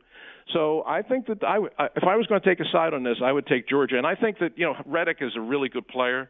I just don't know that he's going to be able to match the numbers of last year. I'm thinking he might come in 13-14 this year. And if that's the case, then I think the Georgia guys will probably win this. But I think it's going to be a bet that's going to go right down to the last week or two. Well, see, Ray, all that's going to end up happening is that you proving once again that you don't know anything about football, and you will embarrass yourself with how far Hassan Reddick will be in front when it comes to collecting sacks for this Listen, defense. yeah, I hope that's true, and I hope they all have a big year. One of the things that Mike, you're sort of talking about with all the stuff I got going on. Maybe I haven't had a chance to really look and prepare for the season. I'll tell you, I was doing that this week. I was kind of looking at the Eagles roster and all the other rosters, and I found myself saying something that I have never said in 50-plus years of covering this team. And it was a real epiphany for me when all of a sudden I found myself saying this. This is the first time in all the years that I've been covering the Eagles that I can honestly say, going into week 1 of the season, the Eagles are the best team in the league. Wow. In every other year, even the really good years, I mean, even the Vermeil years, even the Andy years when they went to the Super Bowl and all, just looking at the rosters and comparing them to every other team in the league, I always say, yeah, the Eagles are really good. They have a chance, but this team is better. This team is better. But I looked at them all, and I just said, you know what? Right now, going into the opening weekend of the season, I believe the Eagles have the best roster in the NFL, and I have never said that before. All right, so I want to explore this just a little bit, Ray, because what that comes down to, I think, is the Eagles and the 49ers and the difference between their rosters apart from the quarterbacks and then the quarterbacks themselves. So I gather what you're saying is that – are you saying that the Eagles roster without the quarterbacks is better than the 49ers? Or are you saying that they're about even or the 49ers might have the edge and the gap between Jalen Hurts and Brock Purdy is so great that it gives the Eagles the edge? I think that it's probably closer to number 2. I think that if you sized up the 2 rosters, I think they're very close. Apart from the quarterback, I think they're very close. I would still probably give the Eagles the edge, because I think the 49ers are really good, and that's why I think the 49ers are the team most likely to push the Eagles to the finish this year. I think they're really good. But I think the difference at the quarterback position is so huge at this point that really tips it in the Eagles' favor. I think the other part of the rosters pretty close. I mean, and you could make an argument on either side of that, and I probably wouldn't say you're wrong. But the difference at quarterback is enormous. And I just think this Eagles team is, even though they had, they lost a lot of guys in free agency, and they lost a couple of very valuable special teamers in the preseason, which isn't great. They have a really tough schedule. There's no question about that. But boy, they're good. I mean, they are really, really good, and they have some depth on this team. And and I think they've lived with the memory of what happened in the Super Bowl. And I think that they're coming into this season with a tremendous focus. And a lot of people have said to me that there's a little bit of concern. I wonder about Jalen Hurts. Now he's got all this money and he's doing commercials. Wow. He's on the cover of SI. I have not heard that. I don't know who you're talking to. Oh no, I've had a lot of people tell me that. And what that is, that's the residue of Randall Cunningham. I think everybody thinks back to the Ultimate Weapon and that cover of Sports Illustrated, sure. And they're thinking, oh man, here we go again. And Randall and Jalen are as different as two people can be in terms of their approach. And listen, all of the fame and all of the acclaim and all of that stuff, that did affect Randall, for sure. I mean, there was going into that season, he was thinking as much about getting on the Arsenio Hall show as he was about getting to the Super Bowl. He was. I mean, he became starstruck. Yeah. But that is not the case with Jalen Hurts. This guy, he's not. He doesn't think about being a celebrity. He doesn't think about being a corporation. All he thinks about is being a quarterback who wins football games. And I think that's going to be the difference. I remember they let Randall leave a preseason game early because he was going. Was it a Whitney Houston party or something? Whitney Houston's birthday party. Yeah, it was Randall and Keith Jackson both checked out at halftime. Yeah, I don't think you're going to get that with this guy. I think that's a really good point. Just a couple questions. Is there anything on this team, depth, coaching, anything that concerns you? If the quarterback gets hurt. Okay, short of injury. Let's leave out injury. To me, that is the triple X factor. Yeah, actually, I said short of injury, but maybe I shouldn't because you talked about depth, and we know who the backup is. Yeah, and I just don't think you can win with that guy. I agree. They have really. I mean, they've staked themselves to this, and they're just. I guarantee you, everybody in that building is sitting with their fingers crossed, saying he better not go down, because I don't think you can win with the other guy. I really don't. Mm-hmm. It's not like you're not going to have Nick Foles ride to the rescue here. I mean, if Hurts goes down, and the way he plays, it could happen. I mean, the last 2 years he's been hurt both years. He was able to get you to the playoffs, but if something happens in week 2 or 3 as opposed to week 12 or 13, this is a whole different season. I mean, that is the one scary aspect about this. Otherwise, this team is very good, and I think they're well coached. I think they've got depth. I think they've got a sense of purpose. I think they're right where they need to be. But the one thing that could turn this thing on its ear is an injury to the quarterback. And you know what's interesting about that, Ray? The Eagles thought about acquiring Marcus Mariota and went ahead and did it because the justification was the stylistic similarity between him and Hurts, right? They can both run, they can both move. Right. And if you watch him in training camp in the preseason, you can see Mariota can do that. The problem is, and nobody talks about this, the problem is that the gap between the way Hurts can throw the ball from the pocket now and the way Mariota can't is so great that I agree with you completely. If Hurts gets injured and can't play, that's going to be the difference. They're not going to be able to run the offense they want because Mariota isn't good enough just standing in the pocket finding guys. Yeah, you're right. And the thing is, that's why the signing of him, everybody was saying all that. Oh God, what a great signing, a perfect fit for this offense. Well, I said, did you see him play in Atlanta last year? I mean, did you see how inaccurate he is? Did you see how terrible his mechanics are? It was. It's a miracle that team won 7 games last year with him as their quarterback. It really is. I mean, in terms of if you break down the quarterback metrics and you go by quarterback accuracy, he was the 38th passer in the NFL last year in terms of accuracy. That's how inaccurate he was, and that's what you saw That's what you saw in the preseason Yeah. games. That's what you saw in practice. So, yeah, I mean, they've got a situation there where, okay, I mean, he can run this offense to a certain degree in terms of just running the ball, but there's no way he can make the plays from the pocket or throw the ball the way the starting quarterback All right, I don't want to leave this on a low note, so let's get back to where let's get back to where we started. And we all know injuries can change anything, and predictions at the start of the season can seem ridiculous. But right now, you're saying, what is this year's Super Bowl matchup? Oh, Super Bowl matchup. Geez, I hadn't thought that far. Well, who's going to win the NFC this year? Let's stick with that. Okay. I will say this. I think that they are going to break that ridiculous streak of no repeat champions in the NFC East. Even though this division's getting better, and it is, the Giants are better, the Cowboys are pretty good. Washington, who knows? Maybe they're finding their way out of the wilderness. But the NFC East is better. The competition is better. But the Eagles are still clearly the best team. So I think they will repeat. I think they will repeat as the NFC East champs. There you go. And if that's the case, and I'm going to say 12-5 as their record, and with the NFC being what it is, without another great super team behind you, I think 12-5 still might get you the number one seed. And if that's the case, and they're the number one seed, and everybody has to come through Philadelphia, yeah, I think they have a really, really, really good chance to be back in the Super Bowl this year. Ray, I love that. Now, people should head out to Westchester tonight and over the course of the next week to see Tommy and me at the Uptown Nauer Performing Arts Center. And, Ray, in November, you and I are going to do another sports movie night where we are going to show clips of the greatest ever sports films, tell some entertaining stories about casting decisions and memorable scenes and directors' choices and how the movies were made. Always love doing that. We wrote that book together. It's always fun to have that program.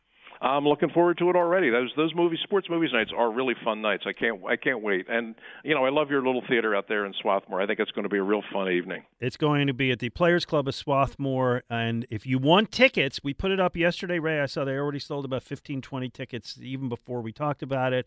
People should go to pcstheater.org, pcstheater.org. Scroll down the front page a little bit. You'll see a handsome picture of Ray and I there, and you can click on that and get the pictures, or just look at the handsome picture of Ray and me.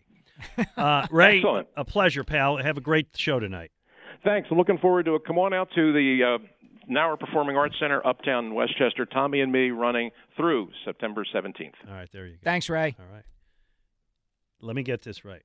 He said he had an epiphany. Yes. And it was that first time in a half century that he can say the Eagles have the most talent of any team in the league. That they have the best roster in the NFL. Best roster in the league. That's pretty good. I'll live with that. I didn't want to get into that I didn't want to end. Right. We had to cover the Mariota stuff, but I didn't want it to be No, I get it. High to low. I get it. Yeah. But he's right. The quarterback better stay healthy. 215-592-9494 with Mike Sealski. I'm Glenn Mack now. Mike Lombardi is going to join us at noon. We'll see if he shares that optimism about the Eagles. Hey, it's that time of year again to consider replacing your old drafty windows and doors before another long, cold winter rolls in. And the great people at Guided Door and Window will help make your window and door replacement project more affordable with their buy one, get one half off sale. For every door or window you buy, you get a second one at 50% off. And you can mix and match the savings to suit your own needs. Buy an entry door, you get half off a storm door. Buy a patio door, you get 50% off a window. If you need to replace all the windows and doors in your house, you save 50% on half your project. The more you need, the more you save. Plus, Guida is making it easier for you to afford your project with no money down and interest-free financing for up to 18 months. Act Now offers for a limited time only. Restrictions apply.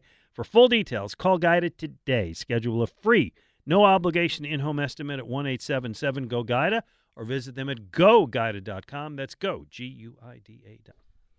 All right. By the way, do you know what the last Hey Mikeys? I got them all identified except for the last one. I'd have to hear it again to go through each one, but I don't know. There's one of them I don't know. All right, next week when we do it, let's see if we can figure out all. I know there's one of them I don't know. Right. Yeah. Okay, we'll see if we can get that. Anyway. I think two of them are The Godfather. Yes. What we're watching is sponsored by Guided Door and Window. Buy a window or door and get the second one half off. With 18 months interest-free financing, call Guided Door and Window at 1-877-GO-GUIDA or visit GoGuida.com. Now, Mike, you know my favorite genre of television is the British cop show. I was going to go with Looney Tunes cartoons, but I love those too. Actually, love those. I got the 7-year-old grandson. I was watching last time he was here a couple old like Bugs Bunny that he had never seen, right? Because my gosh, it's not on now. Yeah, you got to hunt to find them. We found the one. Yeah, I found it on the one that was the symphony where he's doing the symphony. Killed a wabbit. Yes. Killed a wabbit. It was so great. Anyway, but that's not what we're here to talk about. We are not. No, but it is great. I love the British cop shows, man. I love them. I love them. I love them. I love them. And I am delighted to tell people that one of my all-time favorite shows, which was Unforgotten, is back on with a new season on PBS Masterpiece Theater. Okay. So nobody's going to watch this tomorrow, but tape it because it's Sunday night at 9 o'clock. You're just going to be getting off of the Eagles game. You might be turning on, I don't know what the game is tomorrow night, but you're going to be all footballed up. But record these. Unforgotten is one of my all-time favorite shows. If you've never seen it, I know season 1 is free on Amazon Prime, and I think other years are available on BritBox. So that's there, and here's the story.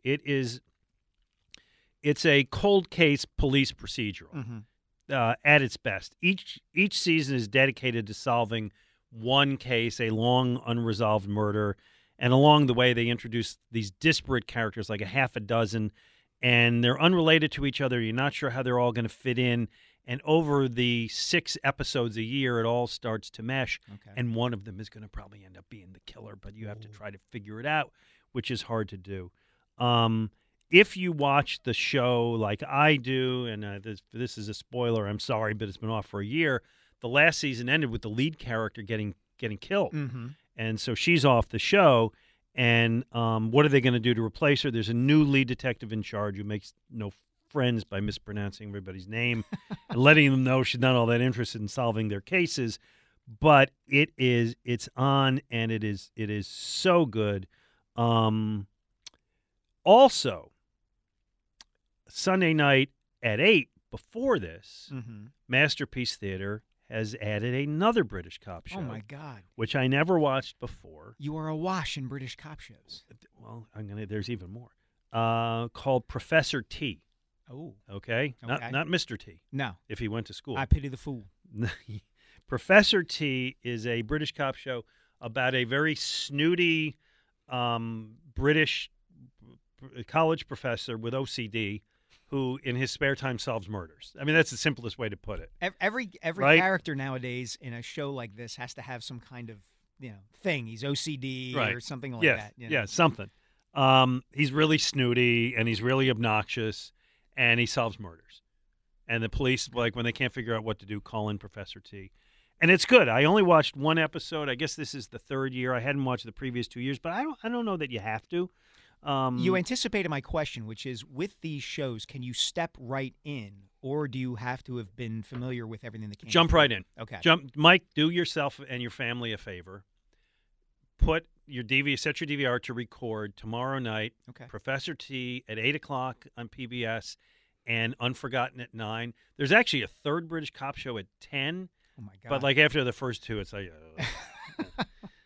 It was bad enough when my kids were really, really little and they started speaking in British accents because they would watch Peppa Pig, the cartoon. Yeah. So maybe it's time for the British cop show to bring back those accents. I will tell you that your kids are young enough that they might not be ready for Unforgotten because, I mean, this season opens with them finding a dead body up a chimney that's been there for we don't know how many years. Ooh.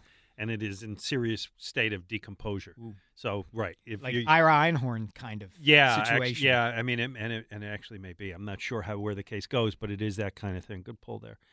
I'm going to just give people a list of my favorite British cop shows. Okay. So if you are a fan of it and you haven't watched any of these, you should. I can't tell you where to find them all, but you can. Bad Sisters, which was on last year. I remember you Irish talking show. about that, which you loved. It's probably my favorite. Wow. Line of Duty. On for a bunch of years, great show. Unforgotten, I may rank at number 3. Broadchurch was great. Deadlock, which I just watched, which was actually Australia. It was actually Tasmanian. So it's not British, but when it they comes speak to, with the accents. When it comes to detective shows, as far as you're concerned, the British Empire extends Yes. across the rest of the I'll- globe. Right. Anything that the Queen used to exploit, I'll take that. Right. I'll go with that. Broadchurch was great. Deadlock. Happy Valley was a great show. It's not about Paterno. It takes place in England. Let's solve this crime. Working class British cop. Sherlock was great, which is kind of a new, up-to-date Sherlock Holmes. Luther was terrific with Idris Elba. Yeah. Was great. Killing Eve was terrific with Sandra Oh? Sandra Oh. Yeah, that was great. She's got a new movie coming out, by the way, which looks interesting. Okay. Peaky Blinders I loved. The Stranger. Anyway, I love British cop shows, and I'm telling you, Unforgotten is one of the best. It is now on Sunday nights at 9 on PBS, so set your DVR. And Sunday at 8, try Professor T. Okay. All I watched this week, because the kids were back at school, but only had half days because their schools were closed for the afternoons because they didn't have air conditioning and they were for so the hot. heat. Is that right? Oh. So between Eagles and other things I'm working on, literally the only thing I watched on TV before turning on the Phillies last night was the Thursday night football game between the Chiefs and the Lions, where I heard Chris Collinsworth say that tonight America was going to be introduced to Patrick Mahomes. As if America as if America didn't know about the quarterback who had already won 2 Super Bowls and appeared in a third and broken all these records and was the heir apparent to Tom Brady and all of that stuff. But that's a discussion for another day. Okay. That's fine. So if we're playing what we're watching, Chris Collinsworth gets 1 star out of 4. All right. Okay, so that is that. Oh, this is what I want to say. Thank you. I don't know if did you know this by yourself, Ben, or somebody call in? No, well, someone called in. I looked it up and found it. Go ahead. The final "Hey Mikey" in the open is from The Goonies, which I haven't seen in years and is a great movie. Great 80s movie. We showed it to my sons and they just didn't get into it. You show old movies to your kids, which I think is very cool. So last night, your kids love Jaws. My 9-year-old Gabe, his favorite movie is Jaws. He's a brave kid. We watched Stranger Things, the 4 seasons of it. They do not scare easily. And speaking of old movies, last night, the 3 of us, my 2 sons and I, my wife was in the other room reading a book, watched The Creature from the Black Lagoon from the 50s. That is an old... It is old. Black and white, basic monster movie, drive-in movie. It is, and it's as corny as you think it is. But the one thing I was able to say to Gabe, my 9-year-old, was, hey, buddy, look at this scene. Doesn't this remind you of Jaws? Look at this other scene. Doesn't it remind you of Jaws? Because that movie was a big influence on Steven Spielberg when he made that movie. And there are shots that look almost exactly the same between the monster and the shark. So pretty cool. Very cool. Interesting. Okay. I want to ask you another Eagles-related question. We're going to get back to talking about that and give us a call at 215-592-9494. Other than Marcus Mariota, because that's the answer. Oh, yeah. What else kind of concerns you about this team? And injuries, you can't go injuries because that you can't predict. That could kill any team. I think the pass defense in the middle of the field is a potential concern. Only because you're not sure quite what you've got in safety. You have 2 excellent cornerbacks. Everybody grants that. Not quite sure what you're going to have at safety. It took them a long time to figure out who's going to play next to Reed Blankenship. Yeah, and by the way, they're taking Reed Blankenship as a given now. And I know he's had a really good camp, but, undrafted guy, second year. I hope so. Yeah. Okay. And we know that linebacker is not a position that they consider to be a strength, and we can all be high on Nakobe Dean, but he didn't play a whole lot last season. And so that would be my primary area of concern, that if the pass rush doesn't get home, they're going to be playing better quarterbacks this season. Those sorts of guys are going to be able to exploit that soft center of the field. That would be my worry. Yeah, I mean, mine was kind of going to be the same, which is the safeties and the linebackers, and so many changes on defense, including a new coordinator. Yep. I have no love lost for the previous coordinator, but listen, they were really effective last year with the 70 sacks, and it was a good defense. Look, if Howie Roseman is going to spend that money and make those acquisitions and those draft picks and create the kind of defense that the Eagles had last season. To a certain degree, Glenn, just about anybody could be the coordinator and have them perform pretty well. Mm-hmm. And I think you're right. It's going to be very interesting to see what Desai does differently from Gannon last season, because so much, to me, of the success that they had last year was predicated on just really good players playing really well. Yeah. 215-592-9494. He's Mike Sealski. I'm Glenn Macnow. Looking forward to talking to you on 94 WIP. Well, that was last year, of course, before Rhys Hoskins got injured in spring training. But maybe, just maybe, we may get a chance to hear that again. We are joined now by our friend from Cooper Bone and Joint, Dr. Mark Pollard. Doc, how are you on this beautiful Saturday morning? Excuse me. I'm doing very well, thanks. Hope you guys are good also. We're good, Doctor. So Rhys Hoskins tore his left ACL back in spring training. And Rob Thompson said the other day that he has begun taking what in baseball terminology is called dry swings, meaning he's swinging a bat without a ball, without making contact. He's not playing pepper. He's not in the batting cage. He's not doing soft toss. He's not doing any of that stuff. He's just dry swinging. Is it at all feasible to think that he can get back this season? And what sort of significance is it that he's swinging a bat without hitting a ball? Like, does that tell us anything? Well, I think it tells us that they're happy with how things are going. I think it's a good sign and not a bad sign that he's progressing and all of that. The recovery from an ACL surgery, of course, we've known and heard of a multitude of athletes who've had ACL tears, and the getting back and performing after surgery is highly variable. We've seen both ends of the spectrum. I think Adrian Peterson, unbelievable what playing he did. Football very soon. Not human. Carson Wentz, of course. I think he was a little over. It was almost a year, I think, if I remember correctly. And so, each of these injuries is kind of individual because, it's not just the ACL that gets torn. Oftentimes there's other injuries in the knee, the meniscus, other ligaments and things like that can totally change the character of the injury and affect the recovery. So hopefully the fact that he is, allowed to, advance his activities, doing, running and, swinging the bat, which, swinging the bat is kind of a twisting type motion, which can put some strain on the knee. And so if they're confident that he's able to do that, I think that that's a good sign. And going back to the question you were asking, is it feasible that he's going to return this year? I think he had surgery a little under 6 months ago. Correct. If my math is correct. And so, 6 months is kind of considered the earliest under the absolute perfect circumstances where the recovery goes well, the healing goes well, and we've talked before, the muscles have to come back and the coordination has to come back as well. And that can be variable from person to person. So, 6 months is most of the time thought of as about the absolute earliest. Sometimes it's more like 9 months or a year. So if he's on the very early end of that time frame, then I guess it's not impossible. I think, didn't Kyle Schwarber, when he had his ACL, he did his in the beginning of the spring training, and I thought he got back by the playoffs. I think that is true, and so we will be optimistic. I will just say this, Doc, as we leave you for the day.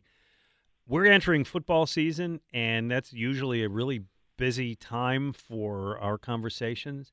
It is amazing to us that as the Eagles open tomorrow, there's not a single football issue to discuss on that team. And that makes us happy. That's a good thing. There you go. Doc, have a great weekend. All right, thanks. You thank too. Thank you so much. Wouldn't it be something to get if they were able to get Hoskins back? That would be in the postseason. That would be an emotional boost. I would think you would have to DH him. Yeah. You can't put him in the field. No, and I know Thompson said he's moving around, he's doing agility work and changing directions, but you can't take the risk. I'm sorry. I'm just looking as a pinch hitter. Yeah. right? Send him up there Kirk Gibson style. That'd be great. Perry in Royersford has a concern about the Eagles. What do you got, Per? Yeah, how you doing? First time, long time? Yeah. Thanks, Perry. So my concern, and you guys have talked about a couple things before, but I'm concerned about their punting and kicking units and the coverages. I agree. Special teams, I think, is undervalued now, but I still think it's really important. We haven't had great coverage, and, there's concern about Sipas. Yeah, I think that's totally fair, Perry. I think the injuries to the special teams units, the coverage units, are a concern. I think Sipas as the punter is obviously a concern. I think in some ways they're better off in that Britton Covey turned out to be a pretty good return guy, despite my suggestion that they didn't have anybody to do it last year. He was actually pretty good, and he's back, and Jake Elliott is fine. But, yeah, the other thing you have to take into consideration is that the NFL is changing the rules about kickoffs. So you're going to be able to fair catch kickoffs this year, which if the Eagles and their special teams coach, Michael Clay, are kind of able to use that in the right way, maybe they can cut down on the number of times that they actually have to cover a kickoff because that could turn out to be a problem. Punt returns. Kickoffs, really, he'll boom it through the end zone. Right. You don't have kickoff returns, but punt returns are a real problem. They're a thing. And the punter, they didn't want him. They cut him. They didn't find anybody else. He's back. Here's my solution. He must feel embarrassed about that whole thing. Don't punt. Don't ever punt. Hey. Just go for it every time. Listen, I know people who really believe that. Yeah. I mean, it's hard to get me to. Did you see the one? I'm sorry, I'm speaking roundabout, but the one that Detroit did the other night. Oh, the fake deep in their own territory like that. Yeah. What were they at, the 17 something or the 20? like that? And they went for it, and he got it, and they score, and that's So you open that game punching Kansas City in the mouth. Dan Campbell's got he's got brass ones. It's one of the contradictions in football that lasted for a long, long time that I'm glad to see change, which is it is a sport, as you just said, of punching people in the mouth, of aggressiveness, of we're going to stand in the alleyway and beat the snot out of each other. And then for years, coaches would make decisions that were so passive and so conservative because they were afraid to lose the game. And now you see, and let's be honest, the Eagles and Doug Peterson were at the forefront of this. Mm-hmm. You see Doug would teams do it. going for it all the time in those situations. Good for Dan Campbell. Yeah, you know who didn't go for it? Nick in the Super Bowl. Mm. And he had the chance to do it. And that's one where I'm watching the game going, oh, man, I hope they're going to regret this. And they did, and I'm going to think about that one. There were a lot of plays in that game that you remember, good and bad. Yeah. They went for it a bunch on fourth down in that game, too. They didn't do it that time. Yeah. He chickened out, and that's the time I felt they should have done it. 215-592-9494. Coming up, we're going to talk to Mike Lombardi. Used to hear him on with Angelo all the time. He's a little bit of a love-hate relationship in this town with the guy, but he's a very smart football analyst. He's got a new book. We'll talk about that and the league. Mike Sealski, Glen Mack now on 94 WIP. Hey, it's that time of year again to consider replacing your old drafty windows and doors before another long, cold winter rolls in. And the great people at Guided Door and Window can help make your help make your window and door replacement project more affordable with their buy one, get one half off sale. For every door or window you buy, you get a second one at 50% off, and you can mix and match the savings to suit your own needs. So, you buy an entry door, you get half off a storm door. You buy a patio door, you get 50% off a window. If you need to replace all the windows and doors in your house, well, you can save 50% on half your project. The more you need, the more you save. Plus, Guide is making it easier for you to afford your project with no money down and interest-free financing for up to 18 months. Act now. Offers are limited time only. Restrictions apply. For full details, call Guided today. Schedule a free, no-obligation in-home estimate at 1-877-GO-GUIDED or visit them at GoGuided.com. That's Go, G-U-I-D. Mike Sealski, Glen Mack now, 94 WIP. I used to hear our next guest a lot when Angelo did the morning show. He was a regular with them, longtime NFL executive, analyst, observer. He has written a new book called Football Done Right, Setting the Record Straight on the Coaches, Players, and History of the NFL. It is let me punch him up here, Mike Lombardi. Nice enough to join us. How is your Saturday going, Mike? My Saturday's going good. I mean, we got great college football ahead of us, and, of course, we got the opening of the NFL season, and what can get better than that, right? Absolutely. It is that time of year. So let us start with this, because the Eagles play in New England tomorrow. They play Belichick. You worked with Belichick. I've heard you. We've spoken with you over the years, how much you respect him. He's in your book as one of the greatest coaches of all time, understandably. How does he face Jalen Hurts tomorrow? Let me put it this way. Belichick's got a history of being able to take away the other team's best weapon. That's what he does. How do you think he approaches it tomorrow?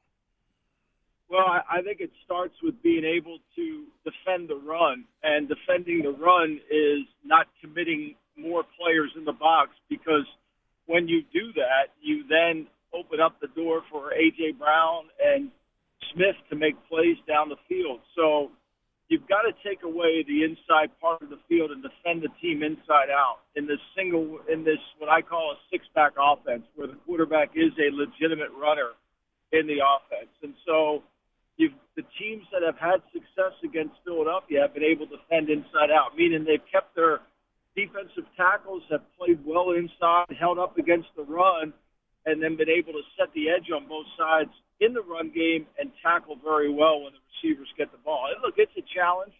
It's going to be hard. And when I say play well, I think if you can hold Philly to under 24 points, you're doing a hell of a job. Oh, yeah. Yeah.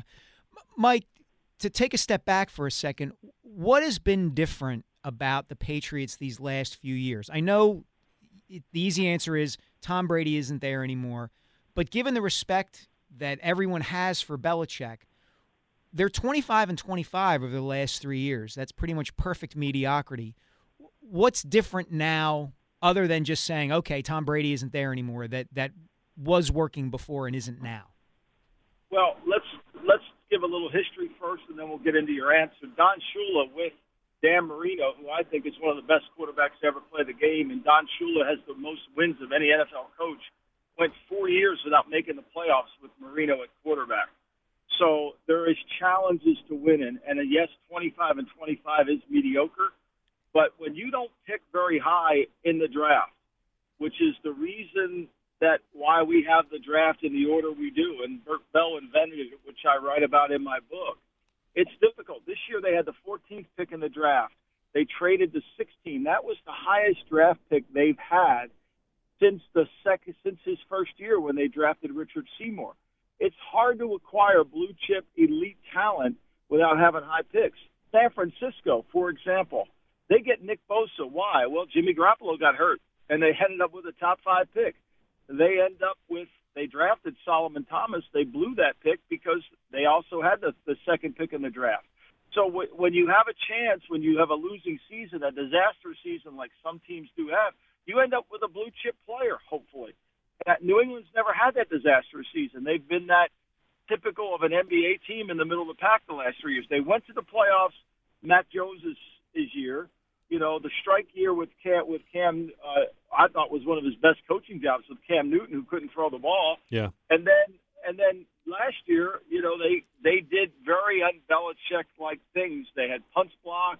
They made a lot of mistakes with the football in terms of turnovers. So, you know, I think a lot of this is coming around. Next year they have $100 million of cap room to go along with a really good young team that have a lot of good young defensive players. So, you know, it is an excuse to answer, but it is the reality of the NFL. Mike Lombardi is our guest. You can follow him on Twitter at @MLombardiNFL.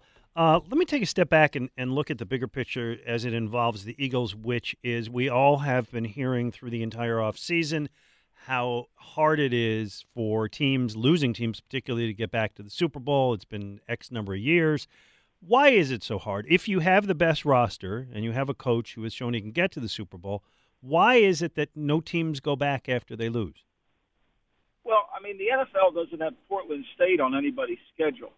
Every team, no matter how, you know, we think they're no good, they are good. There are strengths to every team. And so every team sees a Super Bowl team coming to their venue or playing against them, they raise their level of play. It's the standard of excellence that you have to match in order to be able to consider yourself a formidable team. And so everybody uses that. So the Eagles will get everybody's A game. They get everybody's A game because that's just part of being good. That's what happens when you become a really good team. You get everybody's A game. And it's hard to repeat. It's hard because the season's so long, right? Nobody really takes this into account, how long the season is and how short the off season is for the players, especially like New England, like Kansas City, that constantly go to the playoffs and have these seasons that go into February, go into late January. It's hard. The players are tired. They're exhausted.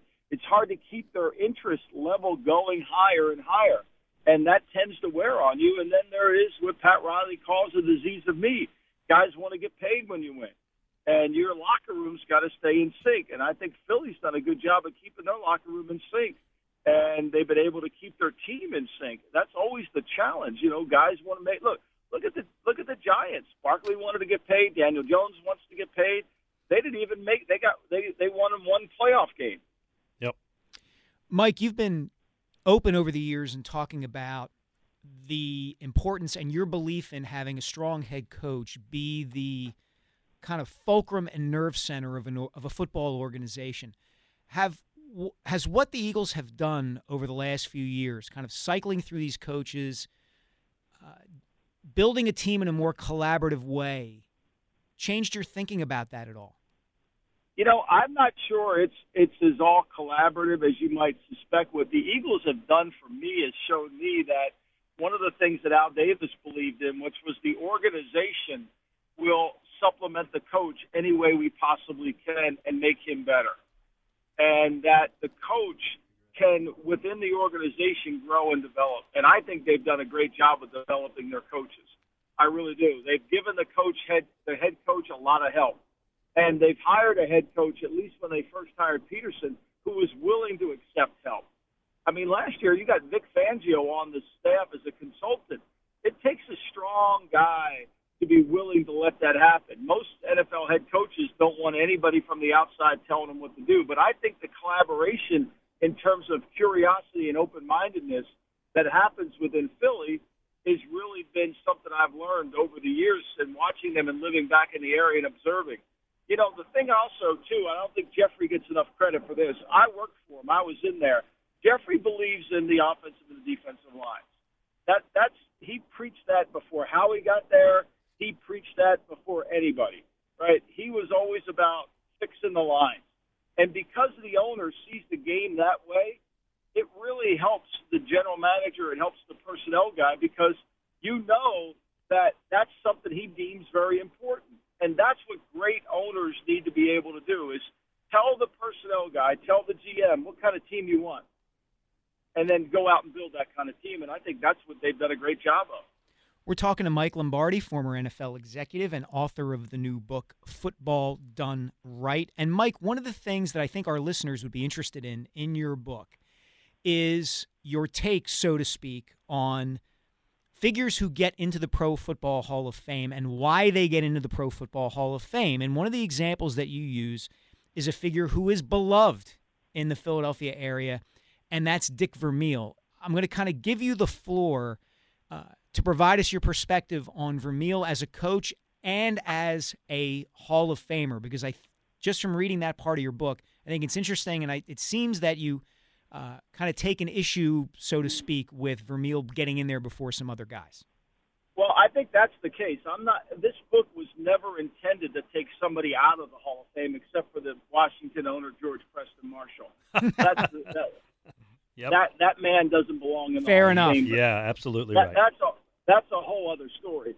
This was about order, and this was about criteria, and I believe, and I think Dick Vermeil believes this too, and I've heard him say it, that there are other guys with better winning percentages. There's other guys that have done more with that belong in before him. I'm not trying to get him out of the Hall of Fame, but Marty Schottenheimer won 200 games. He's the 8th winningest coach in NFL history. There's only 9 human beings that call themselves head coaches out of 500 and more that have 200 wins. One of them is Marty Schottenheimer. The other is Dan Reeves. Took 2 teams to Super Bowls, and they can't get in, and Dick did get in. And I think Dick understands that. And I think what I tried to use is we need a criteria. We need a criteria for how do you get in front of it and how you should automatically get in as opposed to going through an election process. I think that was my point. And look, I think Vermeil got in, Carl Peterson, and he got that done, and it was got the votes that he needed. Remember, it's a voting system, right? It's a voting system. But I think Buddy Parker, who's getting in this year, I think he hasn't been treated fairly. Clark Shaughnessy, who's the reason we watch the game today and throw the football is because of Clark Shaughnessy. He can't get in. And some of the great, Mike Holmgren can't get in. Mike Shanahan's not in. They won two Super Bowls, Shanahan. So that's my point. What's the criteria? Is it just an open forum? Is it just a general election? And I try to clear that up because here's what I do know. When you're selecting players for a process, elimination is the number one criteria. And the only way you can eliminate is to have a criteria. Well, it's always done behind closed doors with the puff of smoke coming out at the end. So I go. Want it to be, I mean, how do you deny Marty Schottenheimer? How do you deny that? I hear you. Well, it's lack of postseason success is. Oh, okay. So I mean, that is the answer. I knew you were going to say that. Well, I knew you were going to say that. Of course. But George Allen's in there. He went to one Super Bowl, got beat. Yeah. He only coached X amount of years. You know, he's got a 70% winning percentage. Great. Marty Schottenheimer's got a 61% winning percentage. Yep. Okay. Yeah, that's significant. All right, Mike, I read this book over the last week. I really enjoyed it. I learned a lot. You tell a lot of terrific stories in there of your own experiences. You go back and write about people that I barely knew.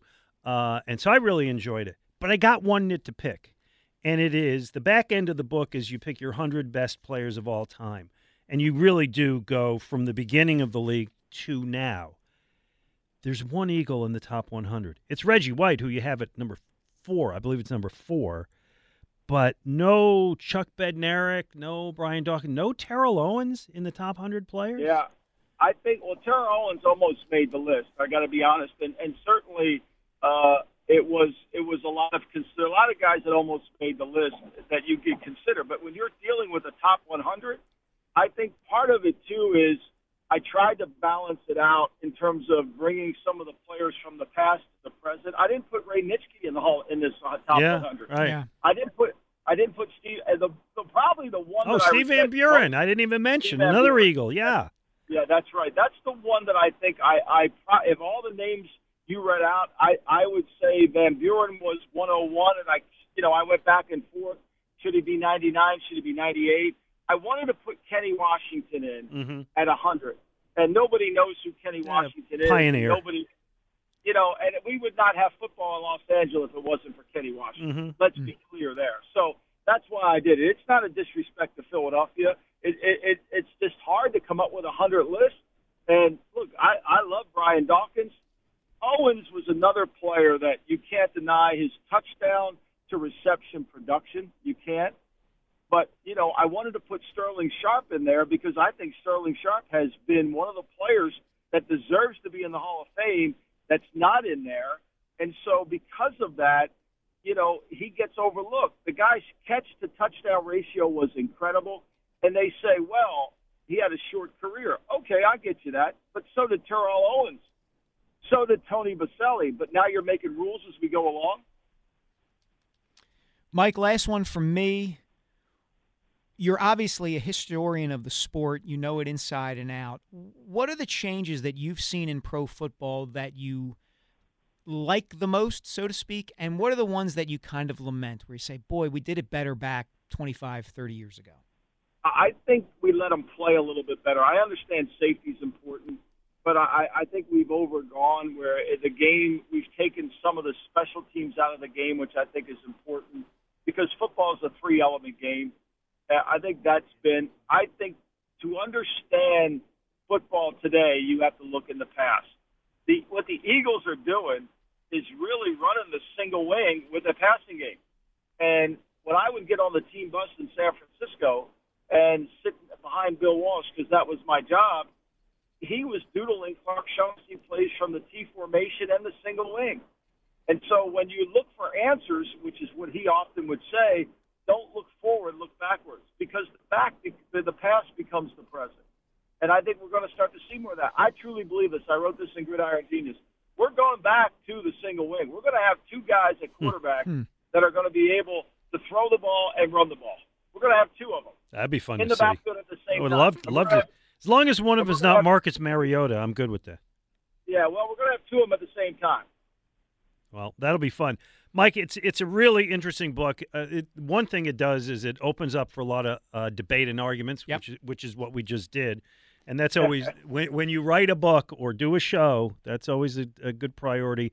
Football Done Right, Setting the Record Straight on the Coaches, Players, and Histories of the NFL by Mike Lombardi. New book out on the market from Running Press. I wrote books for Running Press. Good stuff.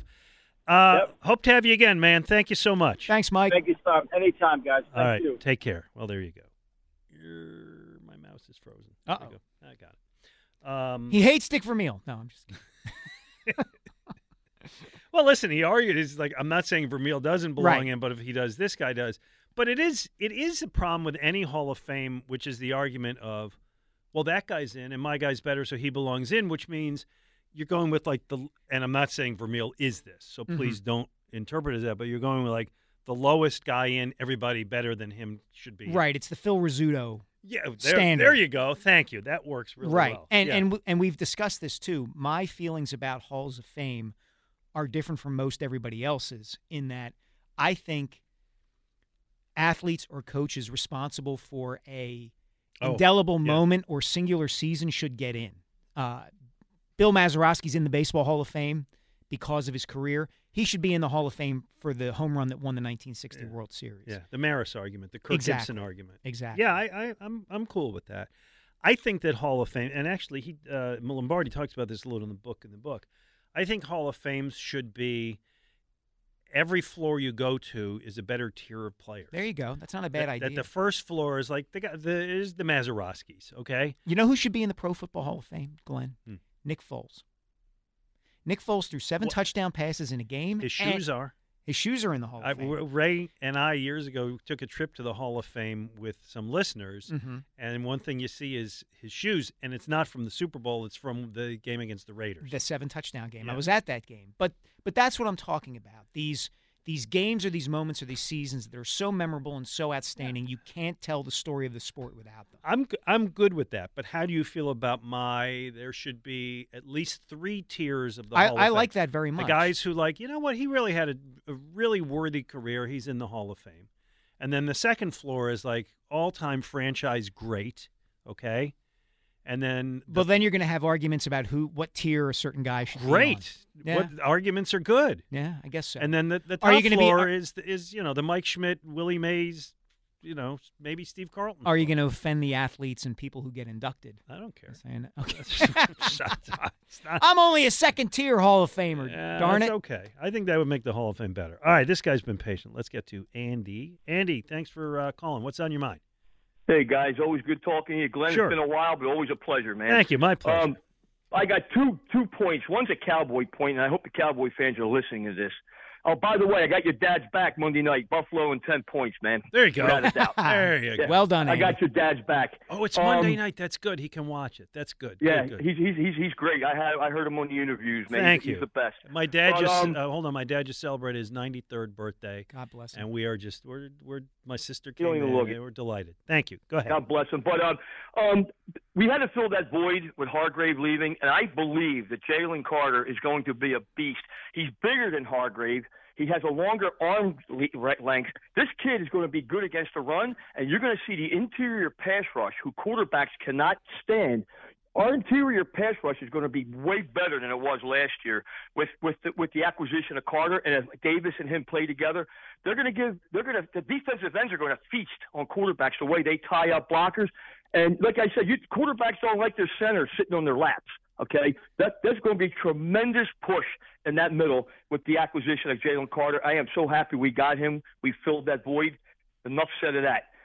I'm tired, guys, of hearing ESPN anointing the Cowboys with the best defense in football, not mentioning the Eagles or the 49ers. Must they not remember that they were ranked 29th against the run? They couldn't stop a run to save their life, and I'm going to talk about Micah Parsons. Who did you? That's why. Who did you hear touting the Cowboys, Andy? I'm retired, guys. So I've been watching ESPN. It's that Dominique dude and all them kiss butts. Well, on that look. Let's put it this way, and thanks we so gotta much. run. We got to Thanks, go. man. Thanks for the call. The Cowboys move the needle. That's all you have to know Yeah. about hearing them talked about on ESPN and Fox Sports and Talk Radio. They move the needle. People either love them or hate them, and so people are interested in them. ESPN spent 3 years talking about Tim Tebow after he was no longer relevant because I covered Tim Tebow's entire tenure with the Jets. I watched Sal That's Palantonio do stand-up after stand-up after stand-up in Cortland, New York, talking about how Tebow was running the Wildcat in training camp. It was a scene, man. Yeah. ESPN will do that. They find their story and they do it, and I think you're right. The Cowboys are the Cowboys, and so they'll talk about the Cowboys. But, Andy, always nice to hear from you. 215-592-9494. We have opened it up. We have covered most of our topics, so we're delighted to speak with you if you got something good to say. Mike Sealski, Glenn Mack now on 94 WIP.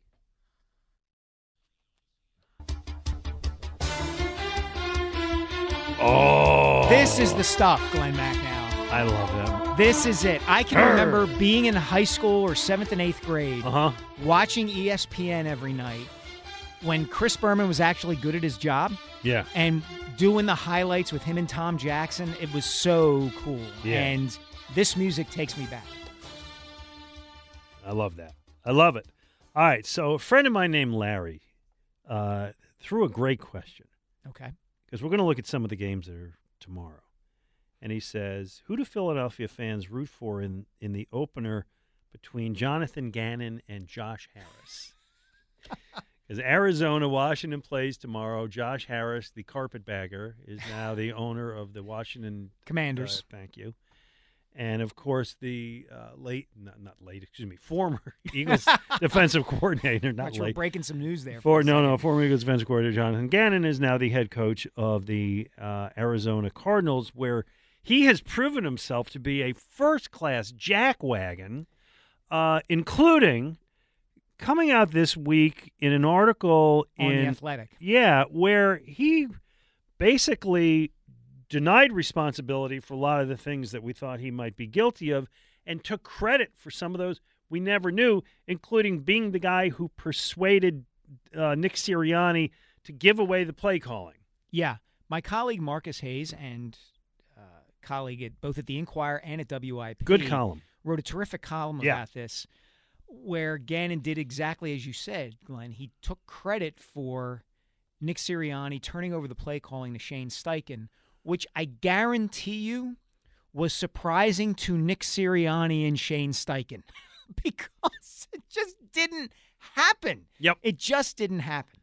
To your friend Larry's question about who do you root for between those two teams and those two figures, I think some segment of people will root for the Cardinals because if the Cardinals beat the Commanders, it helps the Eagles in the NFC East. I think if you're just looking at it from a Gannon against Harris standpoint, many more people are going to root for Josh Harris than Jonathan Gannon, I think. I think Gannon is a much more disliked figure in Philadelphia than Josh Harris. I may have to put up a quick Twitter poll. I'll put up a 30-minute Twitter poll. All right.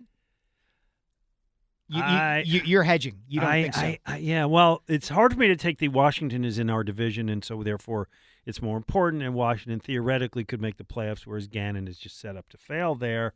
But if I take all of that out, no, because Josh Harris offends me more. Really? Actually, yeah, because I cannot abide that he owns one of our franchises, the 76ers, and also owns the New Jersey Devils, which is a rival of our local hockey team, and now the Washington Commanders, which is a top rival of our football team. It's not right. It's not proper. My theory has always been that the fans own the franchise and the owners, those guys, the Jeff Lurie's, David Montgomery's, all those guys are John Middleton are the stewards. Stewards, yeah, excellent. There's the word. And that this guy, first of all, is a bad steward, and second of all, that he would own these other teams' shows. He's got no loyalty to us. Gannon is a mercenary who had a job here and then got another job, and that's the way that works. Okay? We expect him to. Whether or not we dislike what he did here or whatever, he's doing what he has to do. He's being a boob about it when he says these things that Yeah. are untrue. Yeah. And like, I had nothing to do with the second half of the Super Bowl. That was Slay not covering. I mean, he did, or Bradbury, whichever Yeah. one he set out to dry. But Well, he not only hung Bradbury out to dry on the field, he hung him out to dry after the game, too, Yeah. which is my big issue with Yep, him. yep. Stand up there with your players and take the heat, and he didn't do that. right, he was laughing and thinking about his next job, which Right. he'd already taken in violation of all the rules and all Exactly. of that. Harris fence me.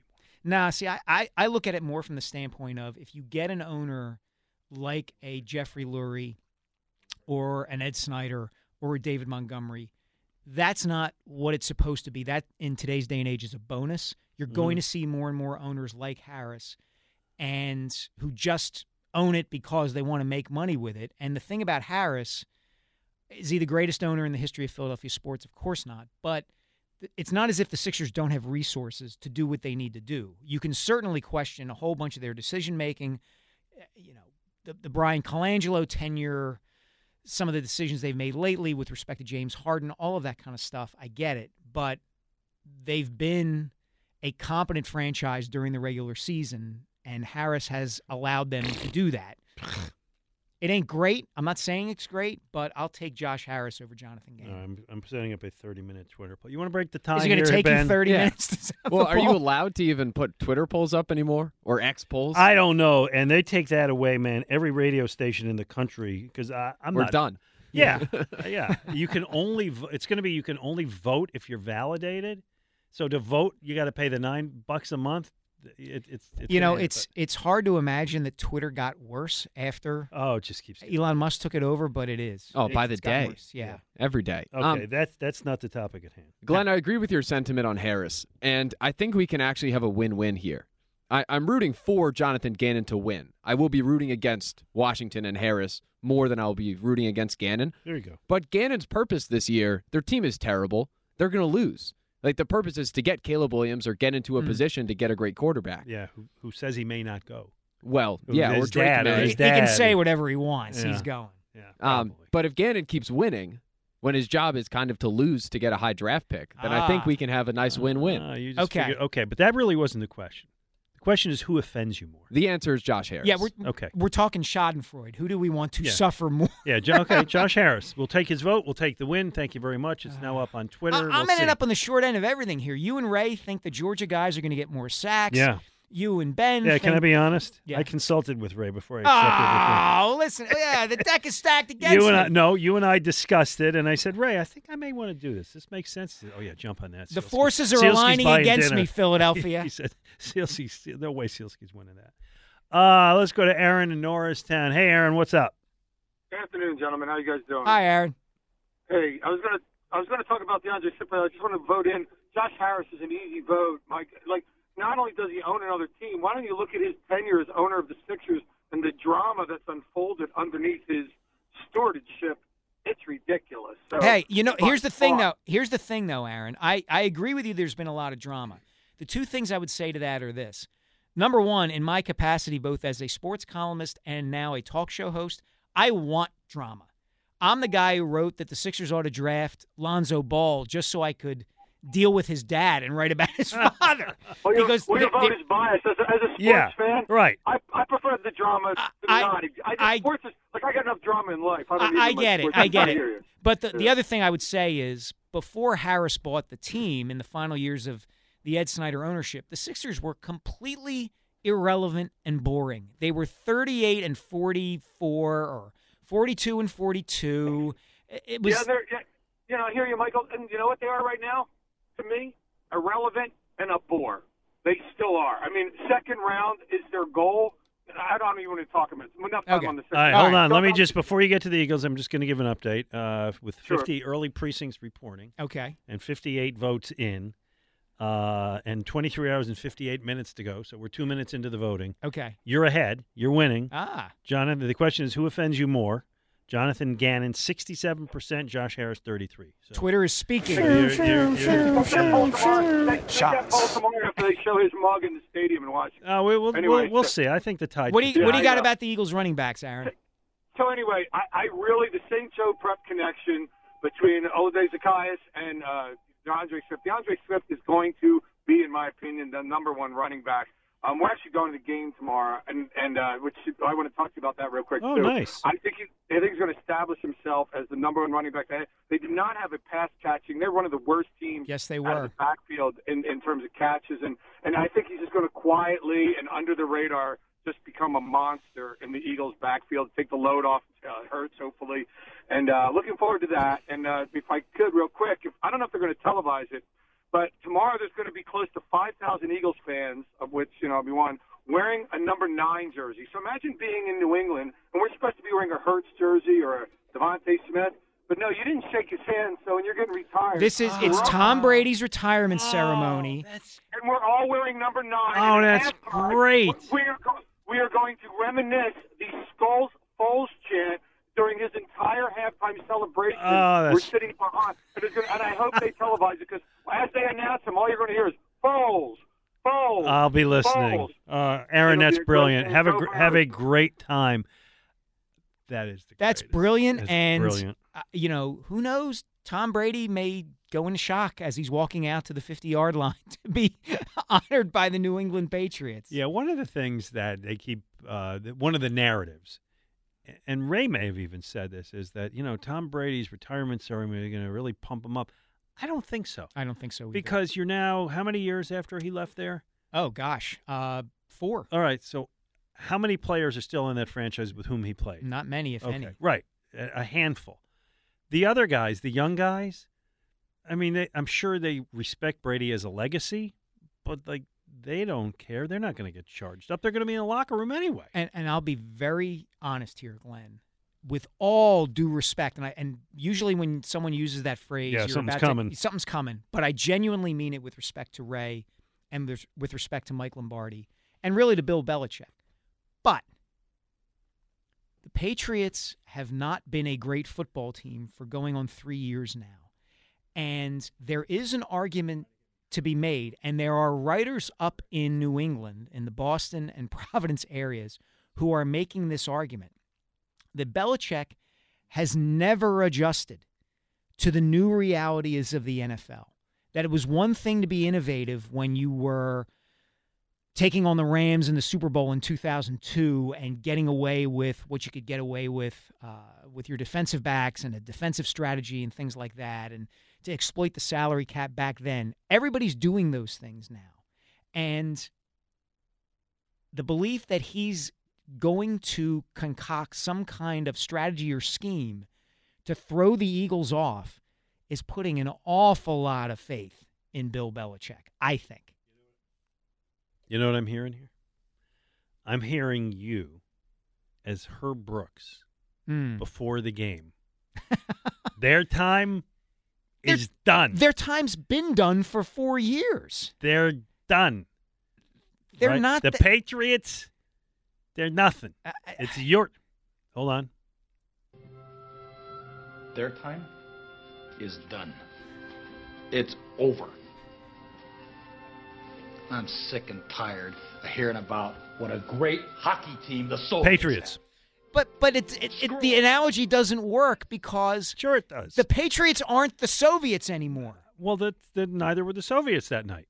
Not that night, All but right, they were well, leading into it. Roll with it. It was good. It was you were going right there. I figured let's go with it.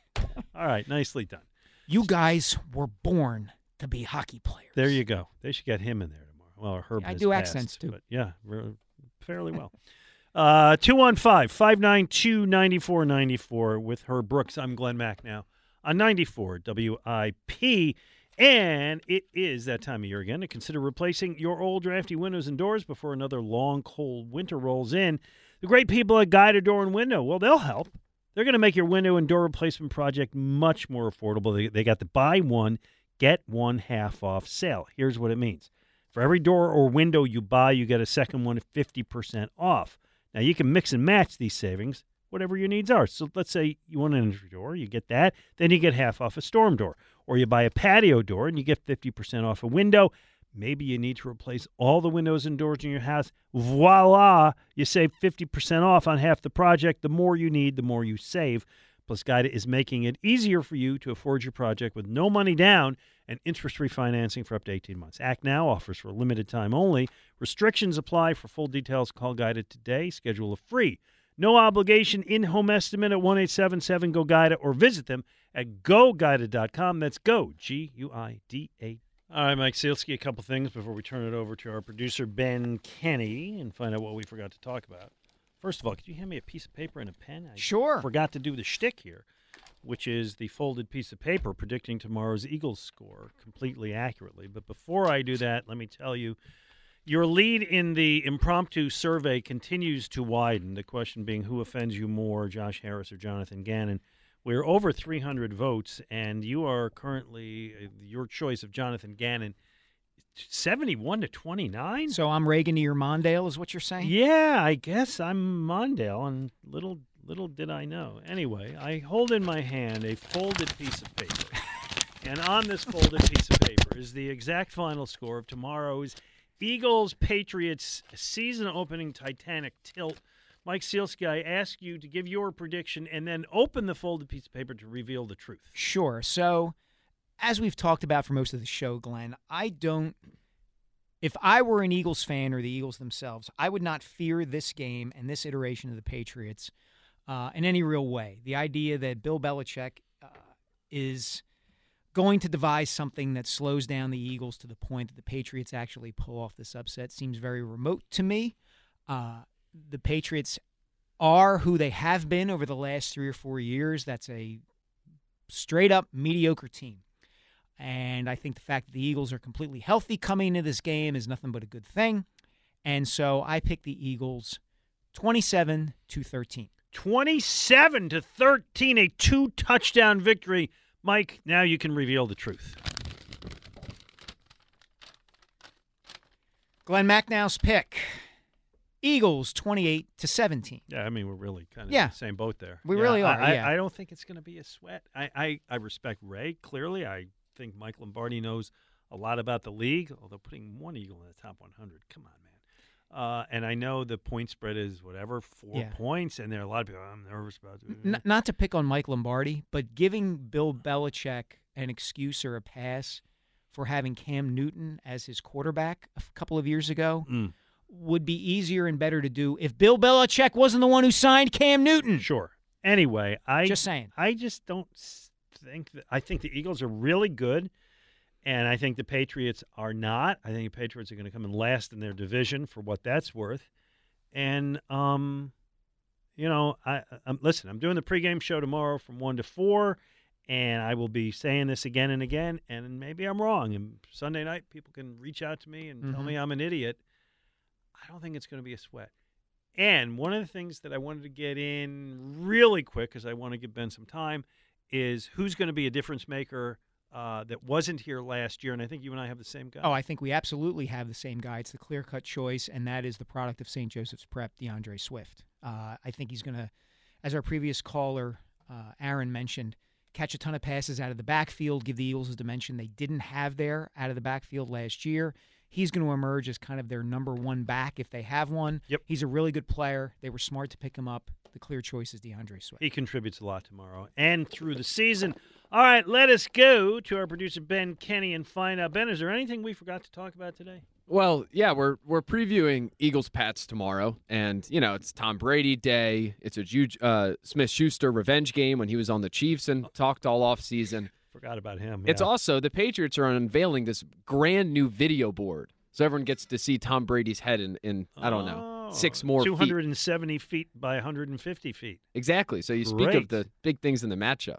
Is it going to be him jumping on a couch in celebration of Hurts or something like that? That is less obnoxious than what they have now at the Cowboys Stadium, which is a hologram of Jerry Jones. Yes, that the you AI. can ask questions and it will answer through AI. Yeah. Ugh. Even the AI is Botoxed.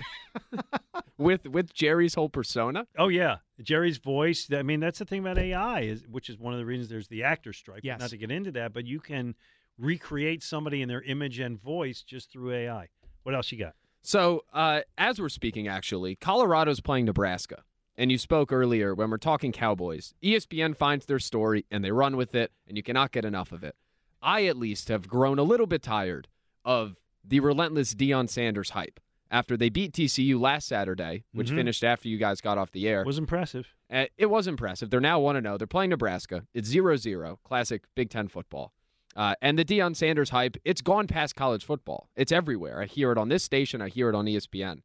He's gone crazy. He's the number one story. Yeah, a little too much, especially for one game. I can remember when Charlie Weiss, former New England Patriots assistant coach, became the head coach at Notre Dame, and they won their first 3 or 4 games, and everybody thought Charlie Weiss was going to outsmart everyone in college football and return Notre Dame to dominance, and that didn't last very long. Well, there you go. One more? Trey Turner comes back from the paternity list last night. You mentioned his home run. I believe he was 2 for 2 with a walk, a stolen base. He did strike out with men on base late in the game. Yes, he did. I'm just saying he did. On, I'm just saying he did. He's not Roy Hobbs. Are we not Philadelphia? Can we not point out when a player doesn't come through in the clutch? Hold on. What were you going to say? I was going to say how far we've come that I actually expected him to come through in that spot. I did too. Which is months. Go back to a month ago, and no way. No, and I'm being facetious, of course. I mean, he's been amazing ever since that standing ovation. It's been remarkable. And hey, Jack Fritz gets all the credit for all of it. He's the guy who conceived the whole thing. I do believe it helped turn his season around. And really helped this team. And Jack should get, when they win the World Series, he gets a ring. He got to be in one of the parade floats. There you go. Well, the Twins also tried to rip off the bit. I know. With Carlos Correa, yes. He hit a home run. He hit a home run last night. Well, there were 10 people that stood up. Oh, well. It was a very feeble ovation. I didn't know he was getting booed up there, Carlos Correa. I know he's having a mediocre year, but I didn't know he was. Well, maybe he was just in a slump, and they thought that, hey, picking his spirits up would help. It's a Philadelphia thing. Again, it's a Jack Fritz thing. I agree with you. You do not rip it off. Go Birds Radio coming up next. Who we got? Elliot and James. Elliot and James. There you go. The tandem. What are you off to? I'm heading directly to Philadelphia Airport, catch a flight to Boston to cover tomorrow's game. Look forward to reading your coverage tomorrow. Everybody have a great day. I'll be on the pregame tomorrow at 1 o'clock right here on 94 WIP. We get it. Attention spans just aren't what they used to be. Heads in social media and eyes on Netflix. But what do people do with their ears? Well, for one, they're listening to audio. Americans spend 4.4 hours with audio every day. Oh, and you want the proof? Well, you just sat through this ad that's now approaching 30 seconds. What could you say to a potential customer in 30 seconds? Let Odyssey put together a media plan tailor-made for your unique marketing needs. Advertise with Odyssey. Visit ads.odyssey.com.